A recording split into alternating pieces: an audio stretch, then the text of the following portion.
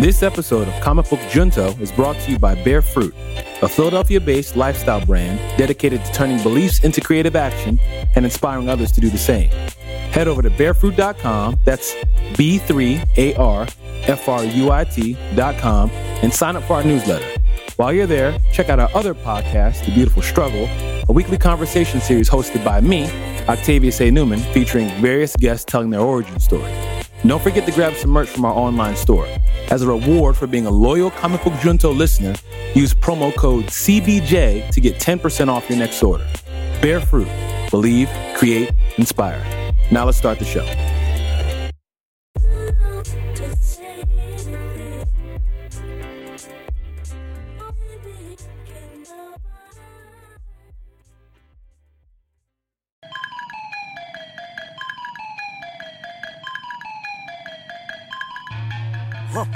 Hello and welcome to Comic Book Junto, episode 39. I'm your host, Octavius A. Newman. I'm the creator of Bear Fruit, and I am here with my co-host, Adam Jumping Jack Tetters.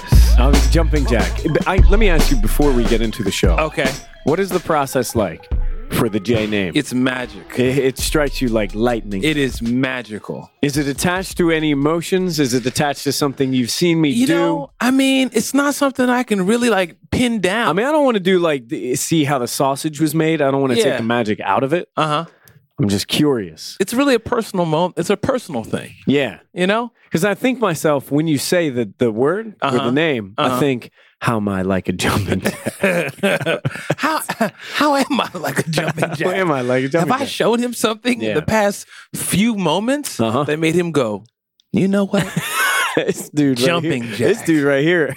I got a good one for man. I already thought about what the next week is going to be. See, that's how it happens. It just comes like that. I just witnessed that. That was special. It's not something that I can really nail down. Yeah, but it's something unique. Okay, special cloth. How's your week coming along? How you doing? It's good. My birthday was this past weekend. Happy birthday, Octavius A. Newman. Thank you. HBD. Thank you. What's that mean? Happy birthday. No, I'm kidding. Come on. FFS. SMH. Right. Come on. Yeah, we were talking about earlier how I really don't get acronyms unless they've been explained to me. Like somebody was tweeting, they were like, I want to make a confession about BOTW. And I was like, What's BOTW? What is BOTW? That's Books of the Week. Adam's like, Book of the Week, Octavius. Yeah, man. Oh, okay. Yeah. Sorry about that. That's us. We made that one. Yeah. Yeah. But good. My wife did a fantastic job for my birthday. So went go-karting on Saturday, which was fun. Just some good old youthful the arcade fun. I saw you got some prizes and tickets. I got prizes. I got tickets. And I had them ratchet up the speed of the go-kart faster than everybody else is on the course. They do that for you? Yeah, they me and the people out there with them. Like, can you turn this up a little bit? Let me get this up to 150 cc. Yo, put this up there, yo. Yeah, look at me. Give me that Batman. Look at me. Give me that Batman tumbler. I know what I'm doing. I know what I'm doing. So I was screeching around the corners. Fantastic. Yeah. Awesome. That's good. Yeah. And then we went to go see Sully. How was good. Sully? Sully was good. Went to the arcade, the barcade. So it's like a bar and an arcade. So old school, go in, put some dollars in the machine, get out tokens, just throwing tokens down. Yeah. Like a retro fun birthday. That's awesome. It was fun. That's just like the old days. Like all I ever wanted to do was have my friends come over, eat hot dogs, mac and cheese, and go to the arcade. Hold on a second. That's what I wanted. Wait a second. Hot dogs. How do you have that combination? I thought you were gonna pizza. No. I thought you were gonna say hot dogs. Chips. No, it was hot dogs, French fries, hot dogs on potato bun, like the potato bread. Okay. Macaroni and cheese. Love it. And then I want to go to the arcade. And my birthday's in January. I'm with you on hot dogs. My birthday's in January. I'm with you on arcade. Here's how this would shake out. Talk to me. I have big ambitions for my birthday. And I'd be like, we have hot dogs, we have mac and cheese for sure. And we will go to the arcade afterward. Here's how this would shake out. It would snow. No one could come. Adam eats hot dogs by himself. It cries. Happy birthday, Adam. There's no cake. There's no ice cream. All there is hot dogs and mac and cheese. That's all I ever had. You little gremlin. All I ever had. That's all I ever had. So it stayed with me throughout the years. Well, I'm glad you had a good one. I'm glad you had an enjoyable birthday. How was your weekend? It was nice. It's good to just do nothing for a little bit. It's been busy around here. Mm-hmm. I'm staying busy. And when the weekend comes around, all I want to do is sit on my couch and play Fallout. I've been playing a lot of Fallout 4, which I have been playing since Christmas, I think. Okay. I got it around Christmas. I haven't Did you beat Uncharted yet? Finished Uncharted 4. Because people want to know. I finished Uncharted 4 this past Monday. Wow. Incredible. Yes. Unbelievable. Yes. I mean, I there's nothing that I can say. I don't want to get close to a spoiler. I won't even get close to it. Don't ever disrespect the conversation. I was blown away. Okay. And the thing that I kept thinking is, have you played movie. Last of Us? I have it, but I haven't finished it. Yeah. That's one of those games I started and then just went off doing something and never came back to. Yeah. But it's one of those things that whenever anybody mentions it, I'm like, I got to go back to that. Okay, so same studio, Naughty Dog, did Last of Us in the Uncharted series. Mm-hmm. And I couldn't help but wonder, is this in the same universe? Is Nathan Drake going to be like, whew, finally got out of that adventure, and then suddenly everybody turns into like a mushroom head zombie, and then Last of Us happens? Because that would be a very, very disappointing end. Maybe. Yeah. If you have not played Last of Us, listeners, play Last of Us. Octavius, you need to finish that game. Okay. The ending of that game. Don't tell me anything else. Pulled my guts out. Don't tell me about Just your pulled guts them right out. ending relationship to anything ending. Okay. I don't want to know anything about your guts and something ending because that's too much information already. Okay. My lips are sealed. My detective skills have already started putting things together, and I can't stop them. Okay? They start getting out of control. I can't rein them back in. Well, now that I've figured out the plot by myself in my brain, no point in going back to the game. Might as well write the sequel. Yeah, exactly. Do you want an Uncharted movie? Because that's what they're talking about. No. Leave it alone. Wait, I know there's talk about Uncharted getting movie treatment, but the game is so much like a movie already. Yes. And I mean, I feel like I watched the movie already. Much like a movie. Yeah. It's an interactive film. To make a movie would just be a worse version of Uncharted, because Uncharted is perfect because it's long, cinema level, incredible experience. Yes. Incredible drama, incredible adventure. The characters are great, but it's interactive. It's a video game, so you get to be a part of it. Yeah. And if they make it a movie, well, they take that second part out. No, I don't want that. Yeah. I don't want that. Leave it be. Okay. Leave it be. Leave it. And do not put steel girders in the sand. Don't you dare. Don't. In an X formation. Oh my God! Don't do it. First of all, it wouldn't make sense in Uncharted. Yeah. But Second just of all, bottom line, don't do that. Agreed. In any type of scenario where you think it makes sense, we're here to tell you it does not make sense. This is a comic book junto PSA. Yes. And we're just saying, every once in a while, I feel like we spit out Trillium. Yes. Which we need to revisit from time to time. Yeah. We just have good, powerful insight that we want to share with everybody. Right. Don't make a steel girder X on the ground. You're going to look like a clown. Please don't do it. Don't do it. Don't do that. All right. So thank you guys for tuning in. Just want to let you know this podcast is brought to you by Bear Fruit. Bear Fruit is a Philadelphia-based lifestyle brand you can learn more about by going to bearfruit.com. That's B3ARFRUIT.com. Sign up for the newsletter. Check out the store. Grab some merchandise and all of that good stuff. If you want to tweet along while you're listening to the podcast, or if you're watching us on Periscope right now and you want to tweet along while you're listening to us on Periscope, what is your Twitter, Adam? You can hit me up at Adam Teterus, ADAMTETERUS. And mine is Octavius A. Newman at OCTAVIUSANEWMAN. And the show's Twitter is at Comic Book Junto. That's Comic Book JUNTO. Oh, hold up. Yes. Do not message me about Superman Returns. Everybody just stop. Everybody just stop. Crazy? I'm getting messages from people who look, for everybody who agrees with me that Superman Returns was not that bad. That's the highest compliment I'll get. You guys, not that bad. Okay. The eye part was okay. For all of you, this is for everybody else. All of you who are saying the millions and millions. And the millions.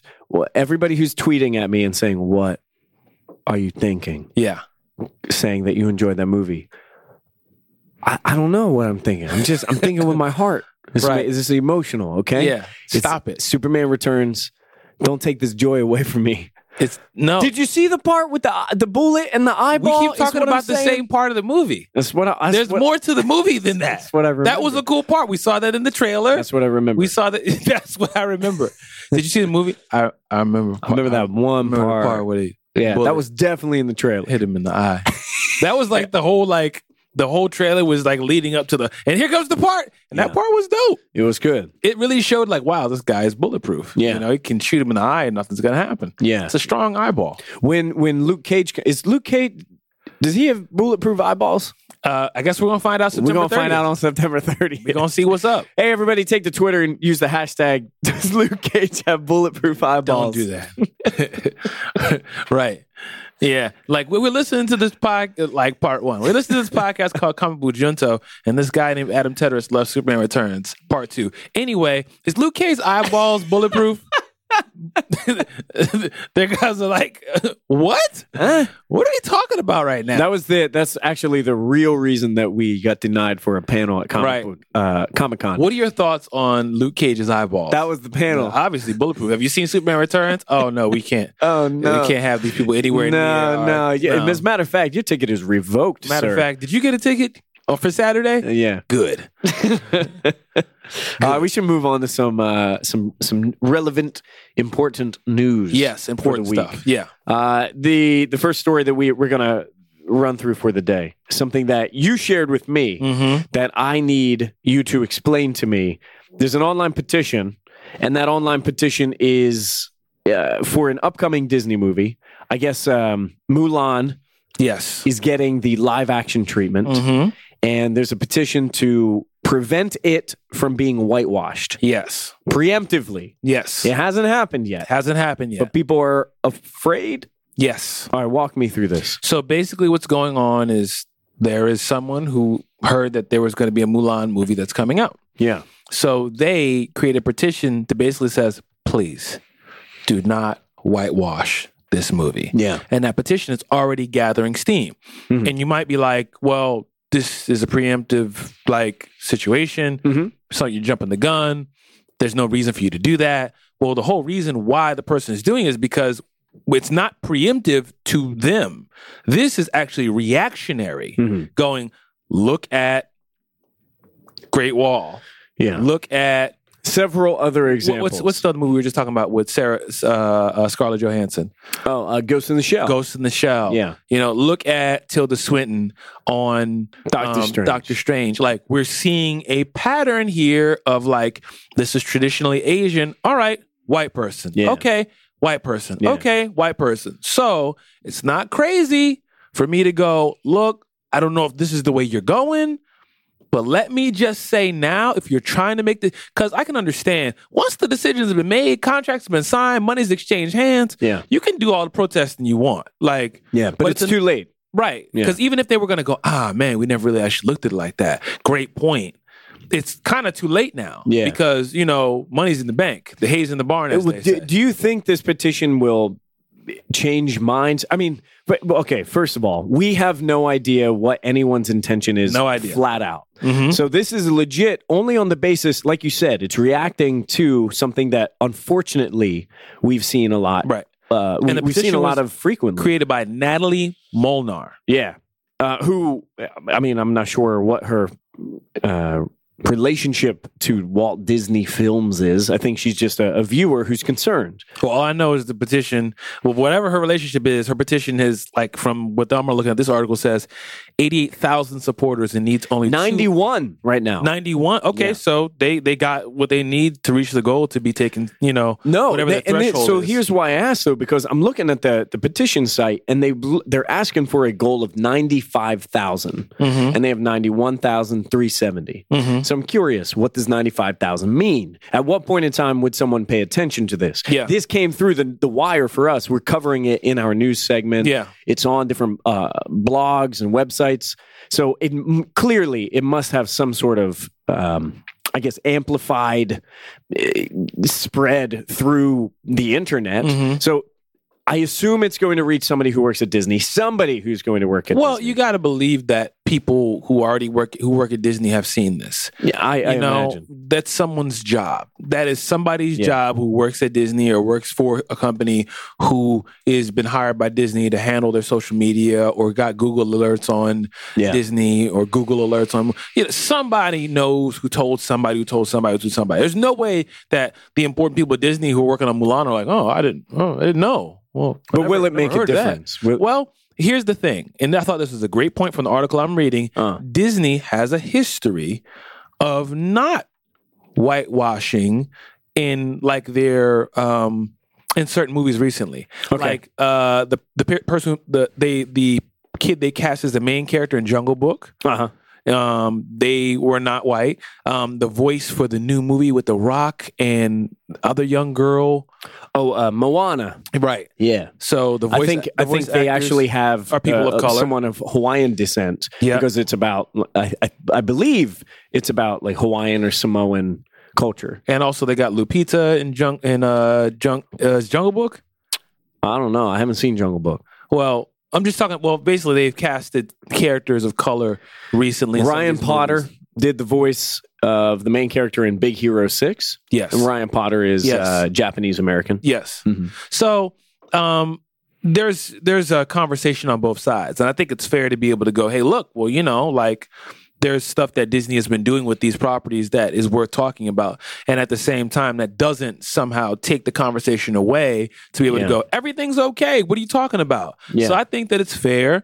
I think that if you have a voice and you can be able to get people together to communicate a message that you want people to hear, you know, voices are louder in numbers. Yeah. If you're one person going, I think, and you're shooting your tweets out, that's one thing. But if you got 100,000+ people who are going, we agree. Yeah. At the end of the day, you would hope they want to give people what they want to see. And it's funny because when I found out about this story, my initial reaction was like, what? Come on. The movie, I didn't even know this movie was coming out. Right. What has been announced? What's happening here? Slow down. And then I thought, it's the movie is Mulan. So how the hell would they ever whitewash it? There's Ghost just in the no Shell. way. And then that's exactly where I went. Then I thought, oh, well, hold up. Yeah. Then I thought, the main character in Ghost in the Shell is Major Kusanagi. Yeah. Major Kusanagi. Scarlett Johansson. Yeah.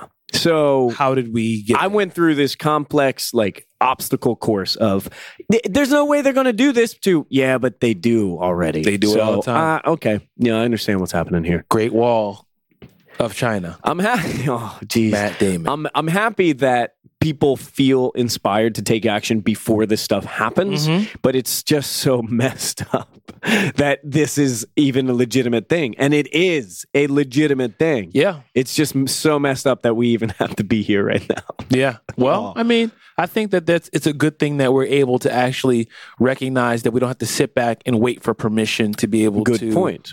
To say, is it okay if I express myself? Like, you know, this woman, I believe, Natalie, has taken it upon herself and said, look, I'm going to make my voice heard. Yeah. And if anybody else agrees with me, then I'm going to make it available to you, because if there's a me out there, there's probably more people out there who feel like me. Yeah. You know, so it makes sense. Well, go get them, Natalie. I don't know what you actually need in terms of signatures, but if you need 95,000, I'll sign it. I agree. I'm with you. Yeah. I don't know if I've seen all of Mulan, but I definitely don't want it whitewashed. Yeah. Yeah. End of story. There's enough. There are enough stories where there are white people in the lead roles that make sense, that we don't need to then come around and go, well, let's make the Asian people white too. Okay, that is a perfect segue to talk about an upcoming film about a white male protagonist. Yeah. Okay. Because we don't get enough of those, I feel like. You don't think so? I just feel like... I feel like there's something missing. I don't know what it is. I just feel like there's something about the plight of the white heterosexual male. Especially rich ones. Especially rich old Especially ones. the wealthy, older, white heterosexual men. That we really need to tell the story that hasn't been told before. Well, look. So here's what we got. Bold news from Fox Studios. What'd they say? They bought the rights to the story of the life of Stan the Man Lee. So Stan Lee. It's only the beginning of the interesting element. Go ahead. Tell me the rest of it. Fox is going to make a movie about Stan Lee's life. Uh-huh. And you might be thinking, well, hold up. That sounds cool. I was thinking, this dude's still alive, though. Yeah. So, like, that's interesting. So maybe my understanding is Stan is going to be in the movie. I don't know if he stars in the movie. Okay. But then I'm thinking, okay, this is interesting. He stars in the movie about himself. Uh-huh. Here we go. And then it gets a little twisty It's an action-adventure movie. Now you done too much. Okay. So now you done too much. It's going to take place in the 1970s. And someone wants to make this movie about Stan Lee making his moves in the industry. And it's an action-adventure movie. I didn't know it was taking place in the 1970s. Yeah. And they want it to be along the lines of like Kingsman, The Secret Service, or James Bond. But it's about Stan Excelsior. Are we basically about to take Stanley, who's already old, have him play in something that took place in the 1970s before either one of us were alive? Yeah. And we want the 2016 version of Stan Lee to play the 1970 version of Stan Lee? And put an action-adventure? That would be fascinating. If that sounds like Buckaroo Banzai kind of craziness. Here's the thing. You cannot deny that there is no one who has been in more Marvel action-adventure movies than Stan Lee. He said he's even willing to do DC ones now. He said he's going to do cameos. Hey, if you got the check, if you're going to cut the check, I'll slide in there and crack a joke and roll out. Stan Lee has been a cameo in 28 Marvel movies. 28. Yeah. All right, so no one's really more experienced or cut out. Okay. For an action flick. But do we need an action adventure movie from Stan Lee? I'm interested because this sounds so insane. But the thing that really gets me more than anything else is one of the last lines in this story from the Hollywood Reporter. And it says, no writer has been hired. No writer has been hired to flesh out the story. I bet they haven't. So because the writers are probably like, you mean what are you talking about? So what I imagine is happening. Y'all done signed the paperwork. What I imagine is signed the deal. You have no script. Stan Lee. No story. You have a loose idea that you probably came up with when you were under the influence of something. I picture Stan was like going himself, like showing up to pitch this idea about his life. Where he's like, I want to make a movie. Okay, Stan, talk. Okay. I want to make a movie and it's about my life. I'm like, all right. And I want it to be kind of like I'm James Bond, except it's me trying to write the great American novel. But I'm James Bond. And it's in the 70s. And people are like, Stan, here's the thing. You've lost your damn mind. You're literally crazy. But we can spin this. We're going to do it. We're going to do it. We can spin this. I'm going to see People love you. People line up to take pictures with the guy and pay for it. Yeah. Pay him to take pictures. I want to see this film. I have no idea. I mean, it's like the craziest thing I'll take a look at it. We'll see. Yeah. All right, speaking of films, have you ever seen The Toxic Avenger? Yeah. The original Troma. The Troma movie. What's Troma mean? Troma is the production studio, is the studio that made that movie. And Troma is known to make the most nasty, weird, violent, gory, pornographic, gross out movies. Their claim to fame is Troma will make anything. And it just all looks like trash. And there's a certain type of person who just worships Troma movies. Yo. And I understand. I'm not yucking any yums out here. I might be. I watched I watched The Toxic Avenger when I was a kid. Because, you watch everything. I'm with you. Like cartoon-wise and all that kind of stuff. Yeah. Have you watched it since you've been an adult? The last time I watched The Toxic Avenger, I want to say 20 years old. Okay. And I had found my PSP. I had a PlayStation Portable. And I found a UMD. Do you remember the PSP had its own kind of cartridge, Johns? I didn't have a PSP. Okay, so it had like a disc that was inside of a plastic shell. So it was a disc and a cartridge. Okay. And it was Sony's proprietary thing. It was ridiculous. They're trying stuff. Yeah. And I had Toxic Avenger on UMD for the PSP. And I watched that, John, on that tiny screen. On the handheld. And I was like, I don't remember this being disgusted. So gross. I saw it on, I think it was Netflix. Yeah. I was like, what was I watching as a child? Like, I remember watching this with my mother in the same building. No, really? And she was in the house with me. And I'm like, my mom must not have been in the room I was in. It had that famous scene where the people are like, they run over the kid kids over and smash his head for points. Yeah, So they're like, 20 points for a kid. Yeah. So anyway. They're all, it was like a satire of jocks versus nerds. And then the nerd turns into the Toxic Avenger. There was something about the Toxic Avenger that I loved. And I remember loving, I had the action figures and I played the Sega game. I did too. And that's when it occurred to me when I was a kid, Toxic Crusaders was a cartoon and that was for children. Yeah. How did this get greenlit? How did they adapt? Did we start with the movie? Yeah, movie first. Okay, well, then they said we can make some money off of this. Yeah. Let's twist it. Yeah. And they've said that again. Yeah. Because they have decided that they are going to do a remake. That's right. The Toxic Avenger. And the remake is being done by Conrad Vernon, who just worked on Sausage Party. Now, have you seen Sausage Party? I have not yet. I have not yet. And I've heard it was surprisingly quality. It was good, but it also was raunchy as I don't know what. Yeah. So if the same people working on Sausage Party are working on the Toxic Avenger, I can imagine what they can do. Yeah. In order to bring this together. Well, what are your thoughts?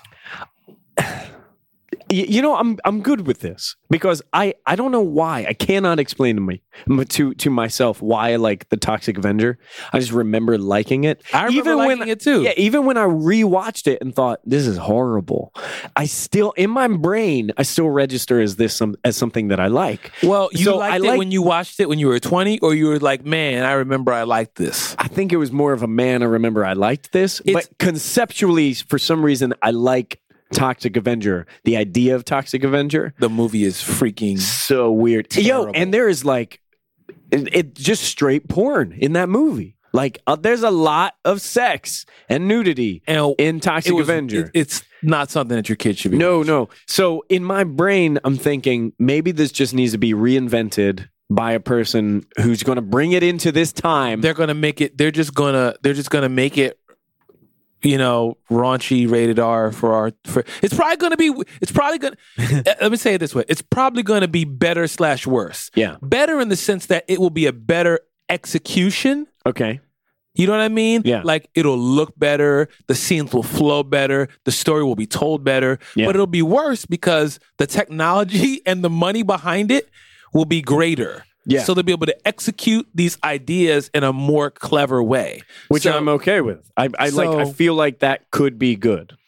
It could be good. It could be good. Because if you look at Sausage Party and you see what they did with Sausage Party, you're like, man, wow, this is really clever, the stuff that you guys are doing. And at the end of the day, the story behind Sausage Party is actually kind of deep. Like what they're trying to say and like the commentary on God and religion and, you know, racial tension and all that kind of stuff. They did a good job of commenting a lot of things in comedy, but then also like slapping you directly across the face with raunchy scenes. Like, whoa, what am I actually looking at right now? So it should be interesting. What I do remember is there were, I think, 4 or 5 Toxic Avenger movies, maybe more than that. Lloyd Kaufman, the guy responsible for Troma, made a lot of these movies. And I'm pretty sure what was it? It was Toxic Avenger 4. It was called Citizen Toxie. And there's something about him like running for president. Man, I don't know. Yeah. So look, they got a well of ideas. Deep well. Do? No, they do. And I think, I don't know why, I cannot justify this feeling. And you know how I am with movies. All the ones that I like are perfect. But I think this is a good thing. Wait, hold on. What are we talking about right now? Yeah, you heard me. Let's just move on from that statement in general. Let's just register that as a fact, that all of the films that I like are exquisite pieces of artwork. Anyway, what's our next story? So we're just going to act like you didn't just spend a whole episode last week talking about Superman Returns? Nah, I don't remember that. Let me just check my Twitter timeline. Oh, I do remember that now, actually. Yeah, in fact, I got these people crowding around my timeline telling me that I'm wrong. You don't know me. You might be wrong, you know? Yeah. So anyway, all right, so let's go on to Wolverine 3. Yeah. So, Wolverine 3's got a little bit of information. First of all, the director, James Mangold, says that we have some footage that should be coming out soon. Okay. Somebody on Twitter asked and said, hey, look, are we expecting to see anything? And they're like, look, we're in the editing room all the time. We're constantly working on it. That's what the goal is, to get you something very soon. I don't know what very soon means. I don't know. But we did get a little bit of news about what we can be expecting in the movie. So apparently what was the X-Men movie just came out? X-Men Apocalypse just came out on DVD, Blu-ray, and all that kind of stuff. X-Men Ivanus. Yeah, not a fan of the movie. No, it's you very can listen bad. to our one shot if you want to hear our full thoughts on it. Trash truck juice. Yes. And don't you ever take 2 metal girders No, don't do it. and cross them in the ground. Literally never a good Don't do that. No. All right. But while you're listening to like the director's commentary and all that kind of stuff, the director, Bryan Singer, says that the spoilers. If you haven't seen X-Men Ivan Ooze, aka X-Men Apocalypse, fast forward real quick. Yeah. But there's a scene at the end of the movie where it talks about Simon Kinberg. Mm-hmm. Right. So Simon Kinberg, and Bryan Singer says that is actually confirmation that Mr. Sinister's, that was setting up Mr. Sinister for the Wolverine 3 movie. Yeah, so Mr. Sinister is going to be the ultimate baddie. He's the villain in Wolverine, which is interesting because for me, Mr. Sinister is a big time X-Men villain, and they're going to save him for just a Wolverine movie. And I'm also starting to think, is it going to be Old Man Logan? Because Mr. Sinister was nowhere near Old Man Logan. Was it? I don't believe. Old Man Logan was. The whole John was Mr. The bad guys win. Bruce Banner. Yeah. And the Red Skull. And the Hulk family. Yeah, so I don't know. This is interesting because this is surprising news to me. I would not have expected Sinister to show up in Wolverine. We'll see what they spin together. What are your thoughts on that, ultimately? This is according to Bryan Singer, right? Yeah. And the last Seems thing... like a reputable source. Right. He's reputable in terms of he is telling us information that is probably factual about the movie coming out. Why would he not? Why would they? Somebody's got to be watching, listening, reading all this stuff. So that I doubt that it slipped by people who made the Blu-ray and were like, "Oh my gosh, you said what?" Yeah. All I know is Bryan Singer, you burned me in Apocalypse, just like the Phoenix itself. You burned me, and now I just don't care. And I'm curious about Wolverine 3 because this is a different thing entirely. And it's going to be rated R? Is it not? Yeah. And it's got all that going for it. It's got some interesting things coming up for it, but I don't know. Now it just coming from Bryan Singer as a source, I don't know. Don't bother me, Bryan. Wow. You served me trash. Apocalypse was trash. It was not a good movie. Yeah. So I must agree. I'm just in that mode where I say, if this was an email, Bryan Singer, he says, "Hey, Mr. Sinister, Sam Wolverine," I'll just delete that email. See it. No, thank you. Those are some extreme feelings right there. However, Bryan Singer is responsible for Superman Returns. Excellent film. Very good. No. Okay. Moving on. Moving on. All right. So let's go into... if I say that enough times, eventually it's just going to register as correct. You think it's just going to, by osmosis, it's just going to wash over me enough times and eventually I'll be like, you know what? There's only one way to find out. You were right. This is the Winter Soldier code, It's like, right. Say it enough times. Just keep saying it and one day, gang. Wow, it was a good movie. I'll know when you're like, "Hey, do you want to watch a movie?" "Yeah, what do you want to watch?" "Superman Returns." I'm like, "Oh my God, it worked. It worked. How did I do that? Did I just make Cool Monster? Did I figure out? Wow, that's how I make Cool Monster. Did I figure out how to do it? That's a code word. Right. Okay, so CM Punk. CM Punk is a former pro wrestler and a writer for the comic Drax. Yeah. Marvel writer. Mm-hmm. He decided that he wanted to fight in the UFC. Reasonable. Who doesn't have a decision like that every now and then? Many people.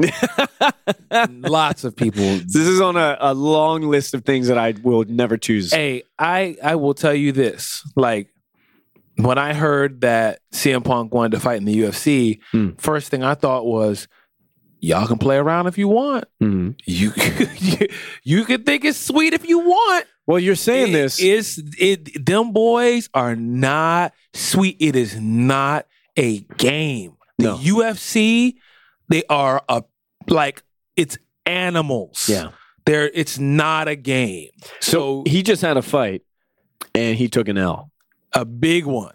Did you watch the fight? Yes. What was it like? It was like exactly... Okay, so let me give you a little... From where I'm coming from. I have done martial arts since I was a child. Okay? Taekwondo, Aikido, Brazilian Jiu-Jitsu, Muay Thai, wrestle in high school, college, boxing, mixed martial arts in general. Like, I've done martial arts. I remember how I always tell you, I got to see him move. Yeah. I want to see him move. I got to see him move. Yeah, when we talk about seeing the costume for a character in a movie. And that comes from years of doing combative arts. Yeah. You know, you see how a person moves. You see how they respond. You can tell, like when someone hits somebody and you hear that, you're like, ooh, that looked like it hurt because you've been hit before. Yeah. I saw CM Punk training and I was like, not happening? Nah, he did not look good. When he was training, I was like, he doesn't look... Like, I've seen guys like CM Punk. There's no disrespect to CM Punk because he did it the right way. He said, look, I'm going to go train for 2 years. And after he trained, I'm going to take a fight. And I'm not saying you can't do mixed martial arts. I'm not saying you can't be a fighter. But my dude, you don't train 2 years. Yeah. In a sport you've never participated in and then go to the Olympics of the sport. I see what you're saying. Like you like every other fighter, what you do is you take a few small fights and you build and build and build. How many fighters who at 30 some years old said, you know what? I'm going to do mixed martial arts. And then 2 years later is fighting in the UFC. Name me another person. Yeah, I'm a writer for Marvel, and I'm a really good athlete, but I'm close to 40, and I'm going to just decide to be a mixed martial artist. Yeah. He got what I expected. Do you reward him anything for deciding to pursue a dream? Clearly it was important to him to do this. I think that there's something to say about going, you know what? My wife always tells me, Octavius, you think you can do anything. That's part of the problem. You think you can get somewhere in 15 minutes that's 30 minutes away. You think that the cars are just going to align and you'll just figure it out. Yeah. That's why things work for you sometimes. And I'm like, man, how did you do that? Yeah. And that's why other times I'm like, this dude is always late. You know, like it's both. Yeah. So I get it in both ways. But at the same time, my wife has legitimate criticism, which goes, you're always late. Yeah. Leave with enough time. You know, like be realistic. Sure. So there's something to go, man, you went for it. But there's something about respecting the sport that you're participating in. And the guy who fought him said, I wanted to make an example of him. I wanted to make an example of him for the guys who have been fighting and training for decades. Yeah. Like, you don't come over here from pro wrestling, which is not real. Spoilers, internet. It's not real. Well, hold on. Hold the phone. It's real choreographed. Let's just kind of qualify that because you and I have real experience learning how to be pro wrestlers. Yes. And it is real physicality. It is real athletics. It really hurts. Yeah. So it's real effort, but it is physical stage combat. Yes. It's physical improv. Yes. Yeah. It is not a competition. It is not a sport. It is not combat. Yeah. That's the plainest way I will put it. Yeah. So it is real, but it is not a sport. Let's clarify what it is real. Yeah. What is real about it? There are real human beings. They are really taking bumps. Big risks. They are really taking risks. Yeah. They are not in combat. Yeah, and an important, and I think this is actually really significant, something that maybe not a lot of people articulate. In pro wrestling, what I have learned from my time training to be a pro wrestler, because that's legitimately something that I pursued for several months and then decided, nah, I like my body though. Yeah. I'm gonna need to hold on to these kidneys. You know what I'm saying? I need them done. What I learned, the biggest difference that I never, maybe I always knew, but I never articulated, is in pro wrestling, the performers are working together to make everything look amazing and to minimize risk in ways, whatever way they can. I want you to look amazing. I want me to look amazing. You and I are going to work together to do that. Yeah. That is literally the opposite of the competition that is UFC. That is literally I'm trying the to opposite of kick combat. your ass Against your will. Yeah, exactly. I am trying to hurt you against your will. Yeah. You're trying to hurt me against my will. Yep. Which is completely different than we have choreographed improv, which is the way you put it, which I like. It's like, because, you know, when you see Jason Statham, you know, there's no doubt that dude is an amazing athlete. There's no doubt that he has knowledge of martial arts. But I always go back to this, and this is an old conversation I had years. I would be talking about UFC. I've been watching UFC since 1994. That's impressive. UFC. I love it, da-da-da-da. Man, Bruce Lee would kill those guys. And I would look at them and go, I'm sorry, what? The same thing. Man, Bruce Lee was the greatest martial artist ever lived. And I would be like, that's extremely offensive. Like, Bruce Lee was a martial artist, but at the end of the day, he was an actor. Yeah. So, sorry to smash your dreams, internet.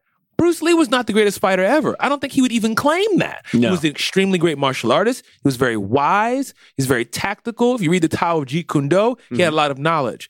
But I remember watching an interview with Chuck Norris. And Chuck Norris jokes about all that. Chuck Norris, da-da-da-da. When Chuck Norris takes a shower, Chuck Norris doesn't get wet. The water gets Chuck Norrised. Yeah. Hilarious. Chuck Norris's tears cure cancer. It's just too bad he never cried. That's a good one. That's good. So they were like, you know, he was like, oh, Bruce Lee was amazing. The interviewer was talking to him and like, you know, they were, you know, he was so great. He was amazing. He was so fast. He was so dynamic with the camera. And the interviewer goes, did you guys ever train? They're like, yeah, we would train every now and then. You know, we would like exchange ideas, da-da-da. Did you guys ever fight? And he goes, he paused and looked at her like, what? What do you think this is? And then she goes, well, did you guys ever fight? He goes, no.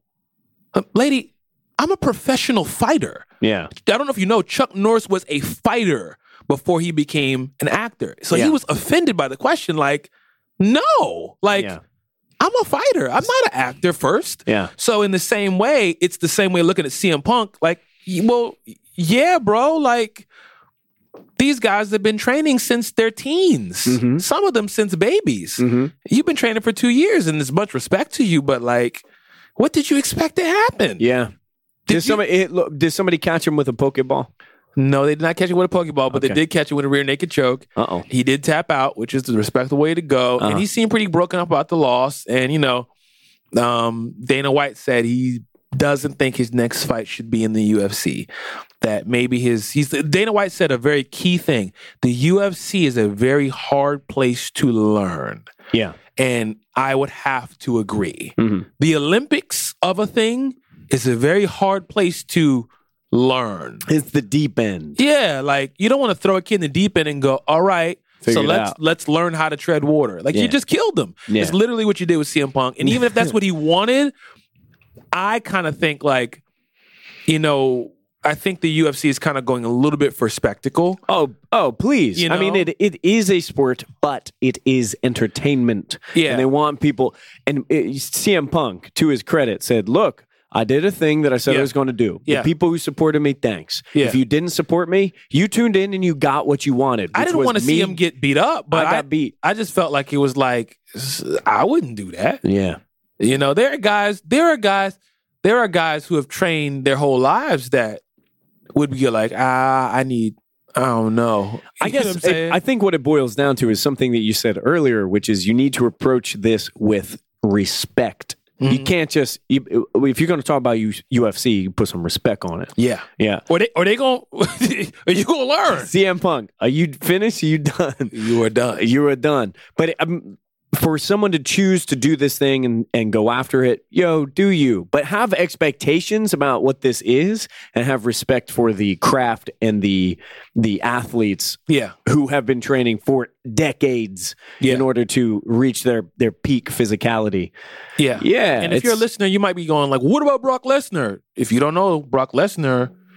Brock Lesnar is a little bit of a different situation. Brock Lesnar is a collegiate NCAA wrestling champion. Yeah. Brock Lesnar was a wrestler first. And then there's... a real, true collegiate wrestler. He wrestled, Stephen Neal, who went on to be, I think an Olympian or at least an Olympic hopeful. Uh-huh. You know what I mean? Like, Brock Lesnar was a legit wrestler. And if you know anything about MMA, a lot of our greatest fighters have first started out as wrestlers. You know what I mean? They come from some martial arts background. I believe wrestling is a martial art. What about Ken Shamrock? Ken Shamrock was a mixed martial artist first, before he was a wrestler. And when he decides, and Ken Shamrock, he was MMA first, and then he went into pro wrestling. Yes. And then he took himself out and went back to MMA. Yeah. Yeah. So, the narrative is different. There's a different starting point there. Yeah. Yeah. So shout out to CM Punk for trying it.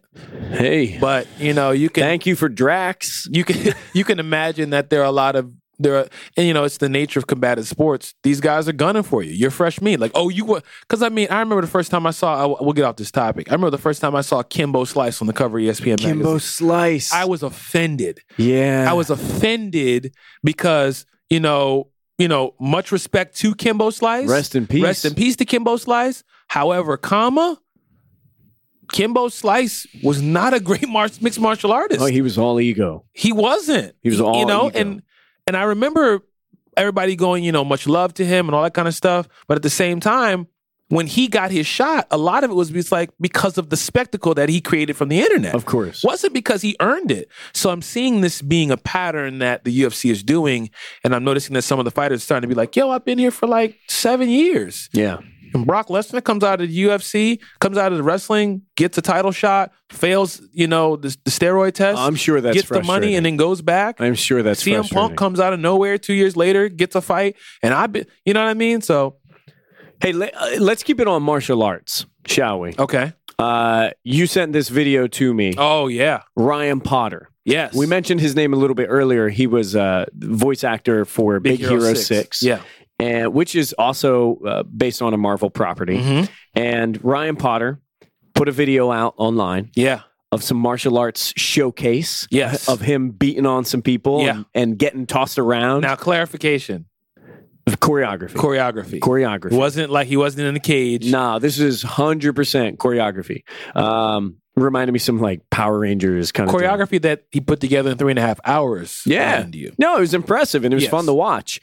And at the end of this little piece that he put out online, he's a little, he's exhausted. He sits down in front of the camera and he says, "Hey, Ben, like Tim said, Batman needs a Robin." Hey. This guy is gunning for the role of Robin. Hey. He's going for Tim Drake. Hey. I think that's a hell of a way to get somebody's attention. Hey, showing off your skill set. What does Ben Affleck say when he sees this? That was fantastic. Apathetic face. That was the most beautiful physical sequence I've ever seen. Why am I just seeing this? Incredible. Ben, do you like it? I don't. I just said it was the most amazing thing I've ever seen in my life. Excuse me, do you see the expression on my face? Look at me in the eyes. I'm amazed. Have you ever seen me so excited? Yeah. I just love I was moved by it. I think this is a really interesting attempt for someone to garner attention. Because we talked about the dude who wants to play, Cable. Yeah. And that's dope. But look, man, go out there. I think it's great because he took the initiative. He didn't wait and go, can I have an audition? Can you give me? He didn't wait. He was like, look, I'm going to take and I'm going to do what I can do. Yeah. I'm going to give you what I've got and I'm going to utilize the resources I have to put something together amazing. Yeah. And look, if he did that in 3.5 hours, imagine what he could do with, a whole team around him. I'm impressed. And I'm really impressed about that because that's the way I've done a lot of the things that I do creatively. I can relate to that. Man, I don't really know how to do this, but I'm going to take what I got and I'm going to take the resources I have and I'm going to try to make something of it. I think that's a level of intuition and inspiration that everyone should operate with. That I'm not going to sit on my hands. I'm just going to get up and go for the thing that I want. Or just go, well no, I would, but no excuses. Nobody came, nobody told me, nobody asked me, and well, nobody picked me. And I get that. I get some of that, but at the same time, it's like, well, what have you done? JFDI, you know? What's that mean? Because the internet might not know what that means. That's one they really might not know what that means. That is an acronym that I don't think we have said before. I'm going to say it right now. If you got your children in the car. Earmuffs. 3, 2, 1. It's your fault. All right. Just fucking do it. JFDI. And that is the motto here in Indy Hall, where we are recording right now. We are independent operators. We are people who don't take no for an answer. We make things because we have to. And the only person who's going to stop you is yourself. JFDI. And I think Ryan Potter making that video is a perfect example of it. What's the worst thing that happens? He just looks dope as hell. Right. Or that's it. Or now everybody in geekdom's looking at him. Yeah. Everybody in the world's looking at him. And thinking... Guaranteed Ben Affleck has seen it. And now, maybe if Ben doesn't pick him up, or maybe if Zack Snyder doesn't pick him up, somebody else goes, yo, did you see that kid who was trying to get to play Robin? Yo, he would be perfect for what we're doing. Oh, it just occurred to me what's going to happen. What's going to happen? They're going to reboot Spider-Man again. What? They're just going to be like, look at this kid. He's going to be a great Peter Parker. Way better than Tom. Anyway, Tom, sorry. Thanks, bro. I really appreciate you doing these films. Wait a minute. I already signed contracts. What about all the stuff that people liked in Civil War? Hey, did you see him with the stick? Have you ever did you see Ryan Potter with that stick? You ever seen Men in Black? Look at this. Yeah, you forget the whole thing. Right. Dang. We just got another Spidey reboot. Nah, that's not going to happen. Son of a gun. But the point is, I think if you do the thing, you put the thing out there, you know, opportunities come your way. You put yourself in the game. You got to get yourself out there and put yourself in the game. I think that's something inspirational for him. So shout out to him. While we're talking about Robin and Tim Drake or Dick Grayson or, you know, take your pick. Yeah. Batman. Let's talk about some Batman. Yes. We got a first look at Batman. The tactical suit. The tactical suit in the Justice League movie. Almost missed this one because this one came out just before we hit record. Moments before. Yeah. And we've also seen some comparisons to another character in the DC universe that Zack Snyder has worked with, Night Owl in the Watchmen movie. Yeah. Because, if you haven't seen it yet, this Batman tactical suit looks fantastic. The suit looks good. We're talking the chest, the neck down. The torso, neck down is working. When we get to the chin, and then we get to the cowl, what's happening? What's going on? Why does your man got on shades? He's got the goggles. They look like. Why does he have on shades? The Batman Oakleys. Oh, it's a situation. He looks so damn much like Night Owl from the Watchmen movie. First thing I thought when I saw that, I was like, that looks like that guy who was in that other movie. Yeah. Like I couldn't even nail it down, but I was like, what was that other movie that there's a guy looked just like him. Yeah. Isn't that? Oh, and I was like, oh. And this is from Zack Snyder's Twitter account. Yeah. I wonder if Zack sits back and he says, yo, that looks awesome. I mean, but it looks familiar though. Like it doesn't look that bad because the rest of the suit looks dope. I don't like the way the ears are kind of pointed inward, like hooked, like curving in. Yeah. But also, I don't know what the purpose of this is. I don't know. Maybe he only wears it for a moment. I mean, what we're looking at right now is a still, right? Yeah, maybe and this is not the first time Zack Snyder has showed us a peek at a Batman outfit in his movies, and people were like, "What is this?" Well, I like the first Batman. Remember when Batman v Superman hadn't come out yet, and we got a couple of images of Batman wearing that trench coat. And his whole the whole military Nightmare Batman. Yeah. And when he's got the goggles up on his head, and people are like, "What is this?" And he's got the big duster on. If you know from the comics, you know where that's supposed to be from. Yeah, sure. But this is not the first time that we get a peek. And there's no motion, like you said. It's not moving. It's not moving, and it just seems a little peculiar. Like what's happening here? Yeah, I don't know. I'm not feeling them goggles. Everything else, neck down. Great. Yeah. Cowl, goggles, Oakleys. Yeah. But hey, we'll see. We'll see. Batman, tactical Batman, there's grace for you. Just take them Zack goggles Snyder, off. there's grace for you. We'll see what happens. All right. So you were asking me about this earlier. You were asking me about Mosaic. Yeah. So Mosaic is a new character that's coming out from Marvel. That's right. It's going to be part of the new Marvel Now. Is that correct? I believe that is true. Yeah. So it's going to be written by Jeffrey Torn, and the illustrator is Carrie Randolph. Mm-hmm. Okay. And he's an Inhuman. Yeah. Yeah, he looks like he is in fact an Inhuman, and I want to. It looks African American. I'm trying to get That's I'm trying to get a handle on what he is and what he does. There's been a lot of build up. He's able to inhabit, like, his powers, that he's able to take over the body of other people or something like that. Okay. Yeah, I think that's what I gathered so much. I didn't get a whole lot, but I saw that there's like some previews of the first issue that's coming out and some of the covers and some of that stuff. So, I mean, I'm excited to see another person of color who's coming out. Here's a little quote from what the writer's saying. People always ask for more diversity and strong characters of color, so that is what we aim to deliver, added Randolph. This is the writer here. But that aspect is just the outer layer. The more important thing is creating an interesting person that people will want to know more about month to month. Specifically, as it pertains to the Mosaic, the subject matter just appeals to my sensibilities. I love science fiction, I love hip hop, and I love sports. And this project has all three of these in huge quantities. Yeah. Yeah. Yeah. Okay. I mean, all I can possibly do is learn more about this character because I don't know very much about him right now. And so I'm into that. One of the things that I first took away from just looking at the character, the way that he's drawn and the character itself, is he reminds me of Mr. Miracle. Are you familiar with Mr. Miracle? Like the blue guy from The Watchmen? DC Universe, not Doc Manhattan. Okay. But DC, Mr. Miracle, there was a character named Shiloh Norman. And Shia LaBeouf? Not Shia LaBeouf. Not that Shiloh. Was he a Shiloh? Shiloh. He's Shia. Shia. Oh, Shiloh. No. Sia? The one with the... Was it? Maddie? Who's that? Moving on. Timmy Turner? Yes.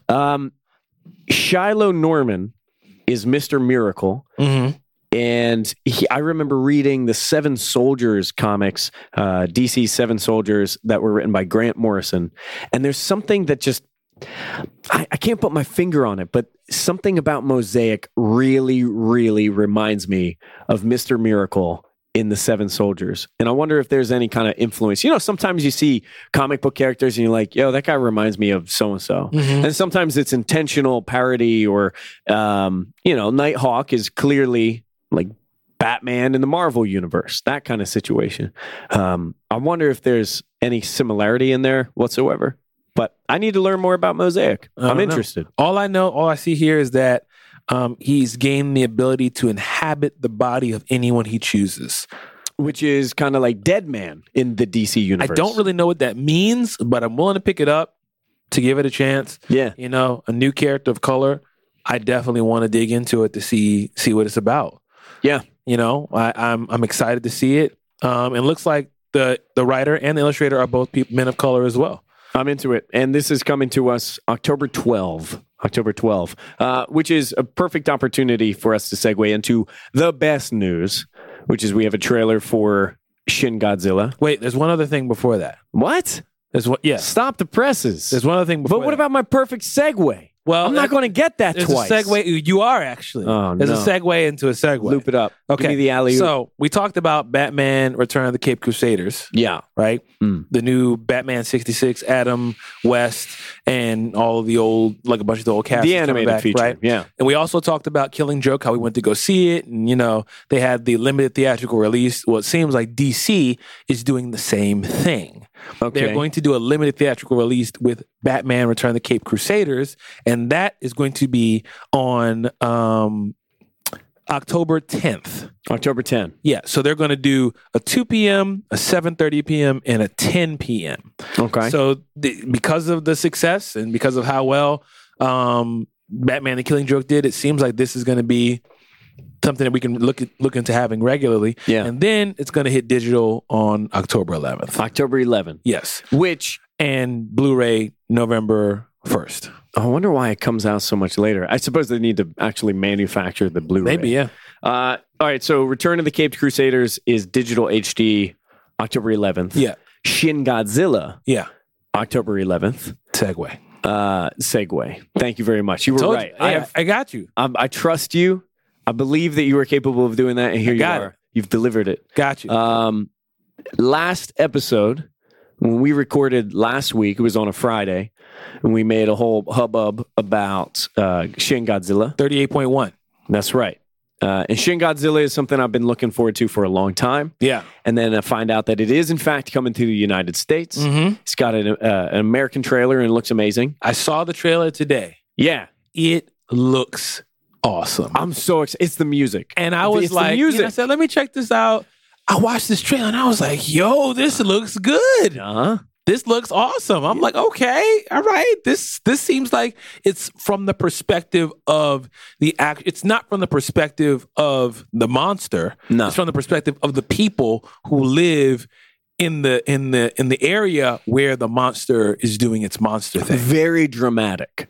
A lot of extreme close-ups on people's stressed out I saw faces. that. Just cameras in, just zooming in, doing the whole Tarantino, like moving in really quickly. A lot of people having a pretty bad day. Yeah, I don't think the people were like, man, this is exactly what I expected. But those final couple seconds of the trailer where it just pauses.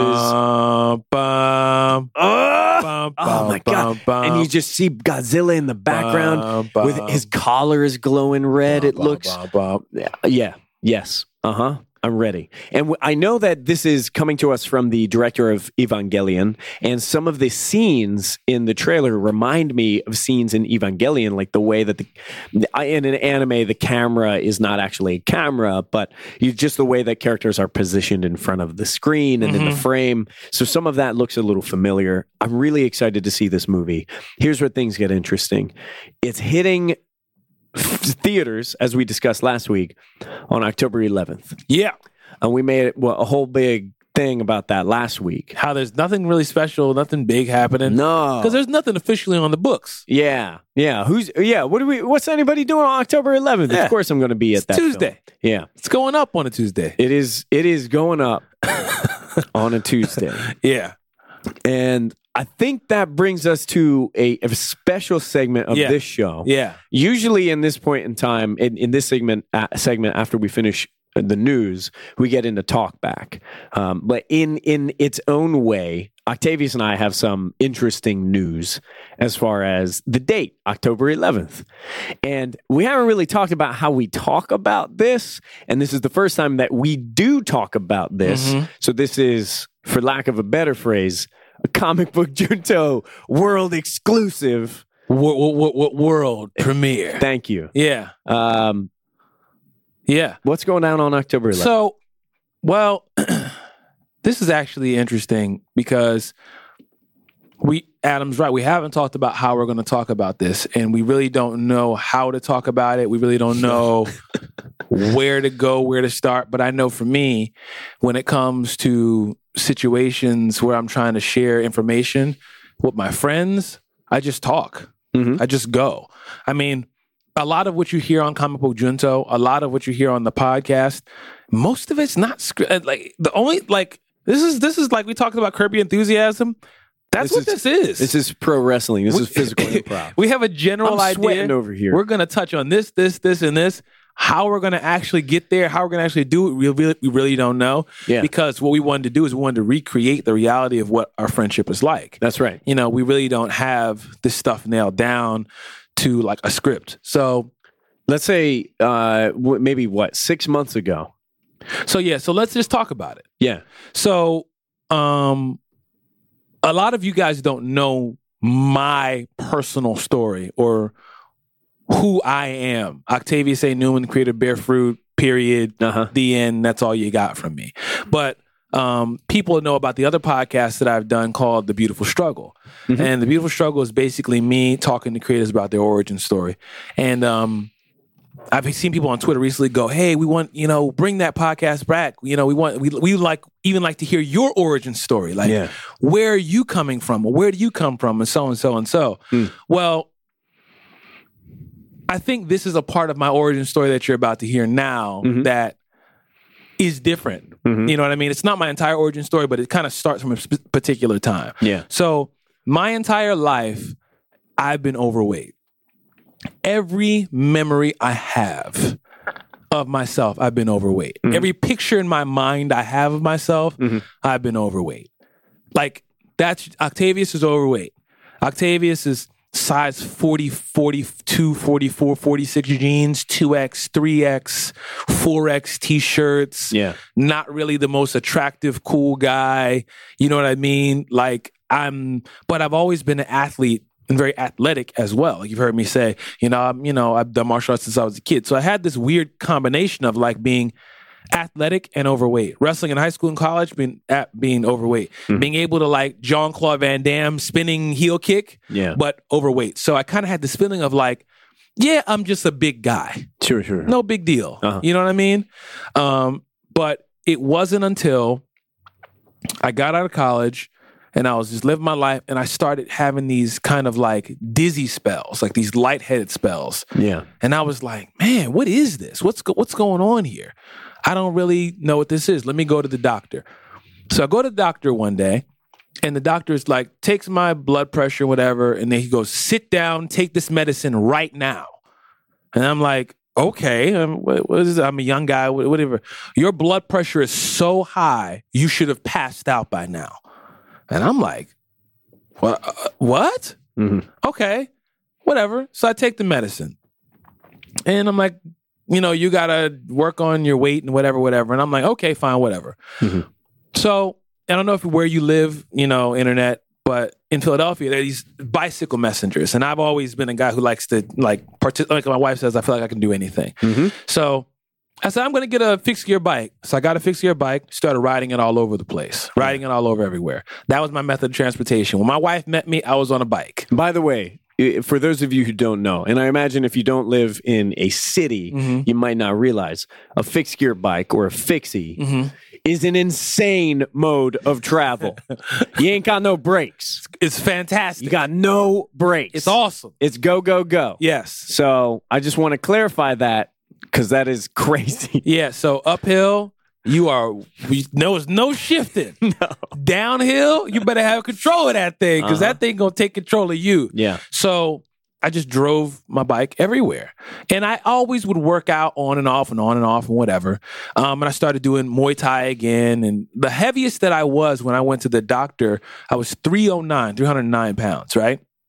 And they put me on some medicine and all this kind of stuff. So I start taking the medicine. I start doing Muay Thai again. I step on the scale one day, a couple months later, I'm like, I'm 255. It's like, when did that happen? Yeah. Okay, great. Then I discover CrossFit. Yeah. I start doing CrossFit. I start doing strength and conditioning. I start feeling great. I lose all this weight. I look in the mirror. I see I'm the fittest I've ever been in my life. Yeah. You remember this? I do. I've never, like, again, every memory I have in my head, I'm overweight. Which is wild, because when I first met you, I don't know if it was around the same time when you just started CrossFit or if you just had been doing it for a little while, but you were the CrossFit dude. I knew you to be CrossFit dude. Yeah. And your Instagram and, the stuff that you would post and share, it was your training and competitions and that sort of joint. And I'd be like, watch that. I'm like, this guy is nuts. I would never lift that weight above my head. It's so much fun. Ever. Yes. But, and then flashback way, way, way long ago, when you and I are working on Comic Book Junto, we were at the old Indie Hall. We were up in the conference room and we were watching CrossFit games. Yes. So you were explaining some of that to me. So that had always been something tied into you and who you are. Yeah. Yeah. Yeah. So fitness then became a part of my life. My wife introduced me to paleo, changed my nutrition, changed like fitness. I started training to be a strength and conditioning coach. Like I did all these things, and like this all became a part of my life. Yeah. And you can actually see some of this stuff on my Instagram. If you look through, you can see me strength training and lifting and all that kind of thing as well. So all this is going on, and I'm feeling great. I'm feeling better than I've ever felt in my life. And as time goes on, my wife is like, you should go back to the doctor just to check out and see how things are going. And I'm like, yeah, I'll do that. But I'm the fittest I've ever been in my life. Yeah. Not really worried about Nothing could be wrong with me. Yeah. I'm doing everything the way I'm supposed to be doing it. I'm eating the way I'm supposed to be eating. I'm living the way I'm supposed to be living. I'm giving 8 to 10 hours of sleep. I'm, advocating for other things. You know what I mean? Like, this is like a now part of my life. My whole heritage is going to be this way. My family is never going to, this is now what it's going to be now. Yeah. So until one day I kind of just was like, I just wasn't feeling well for no good reason. Mm-hmm. And I would just get these weird situations where I'd feel sick. Yeah. And I wouldn't really know why. Mm-hmm. And I'd be like, whatever. But the thing is, I don't get sick. I'm not one of those sickly kind of dudes. Yeah. You know what I'm saying? So I said, let me go to the doctor. Let me go. I go to the doctor, and the doctor's like, hey, how you been? We haven't seen you in a while.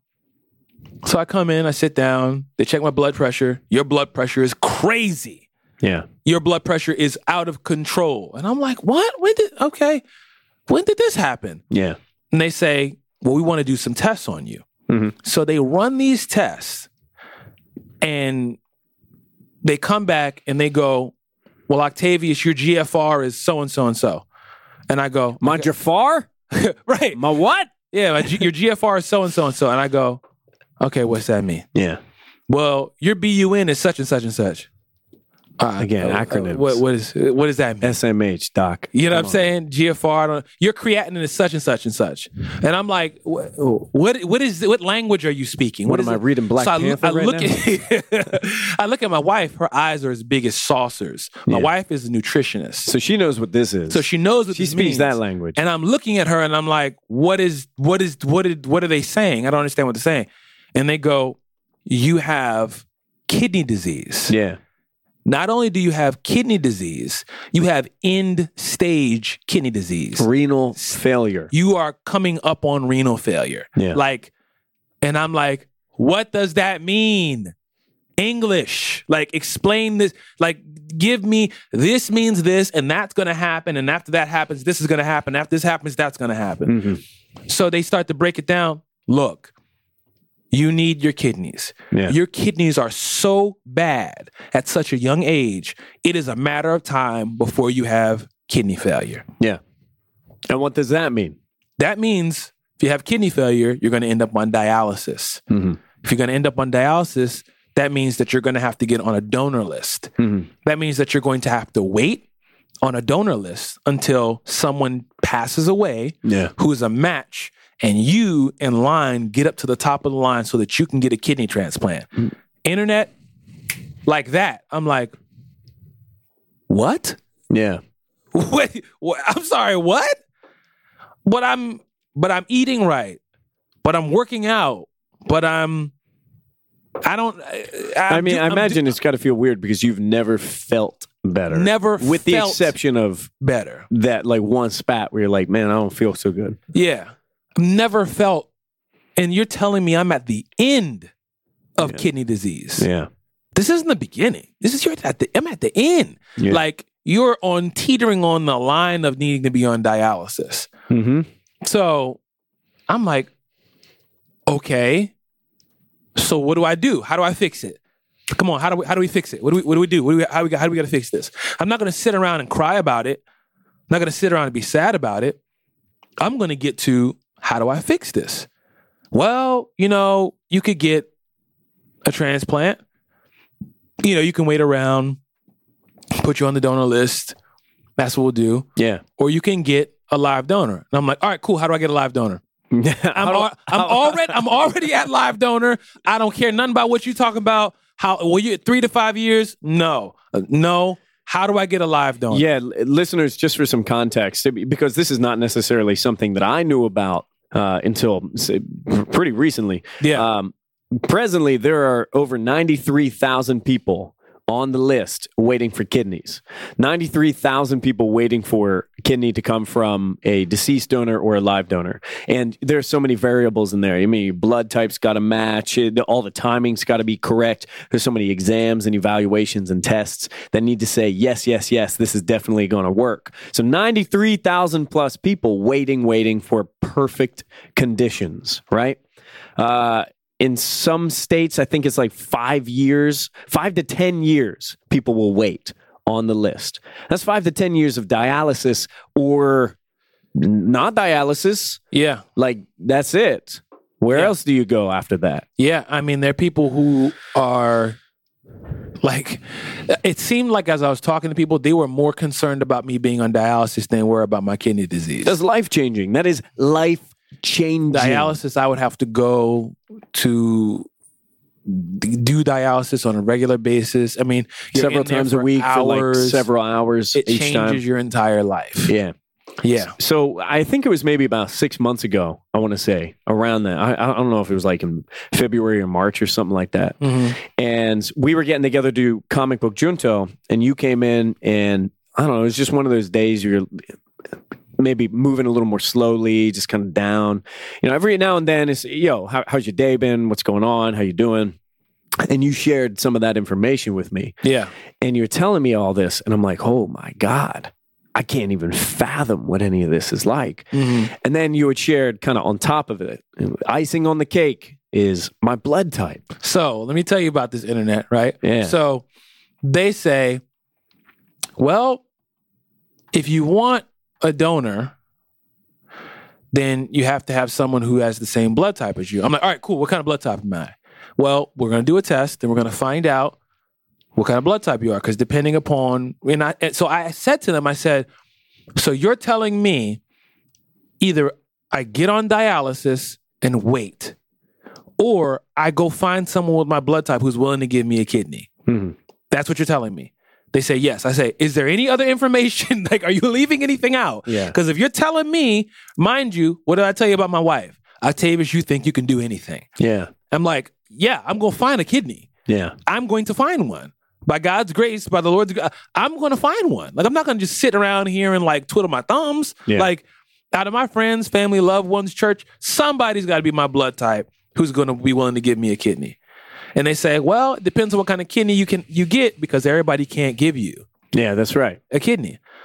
And they say some, blood types are rarer than others. And I say, what's the rarest blood type? O.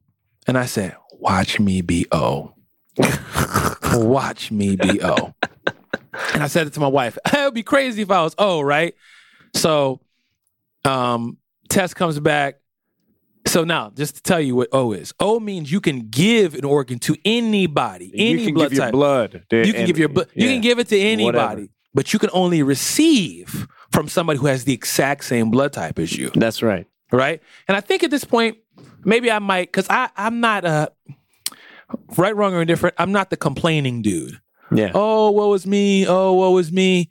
Because I think I'm so like, all right, well, how do okay, God, what can I do within my power? What can I do on my side? Mm-hmm. So my wife and I are praying about it, and of course we're dealing with it. Blood test comes back, O positive. No, oh shit is what it is. Oh shit. O positive. The rare joint. I was like, I knew it. Uh-huh. I knew this was going to happen. I was like, okay, all right, God, okay. Let's see.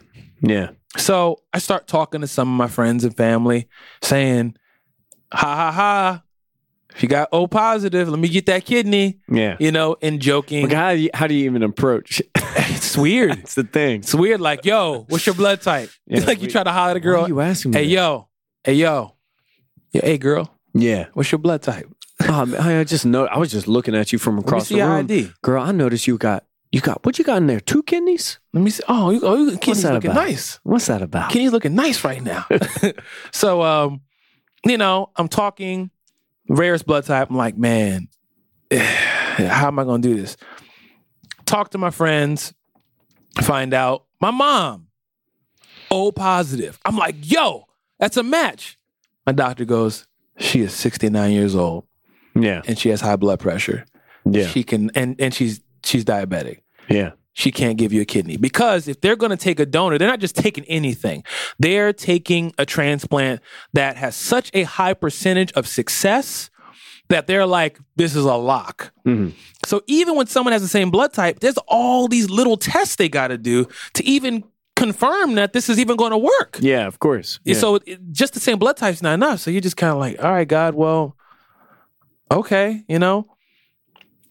talk to my wife.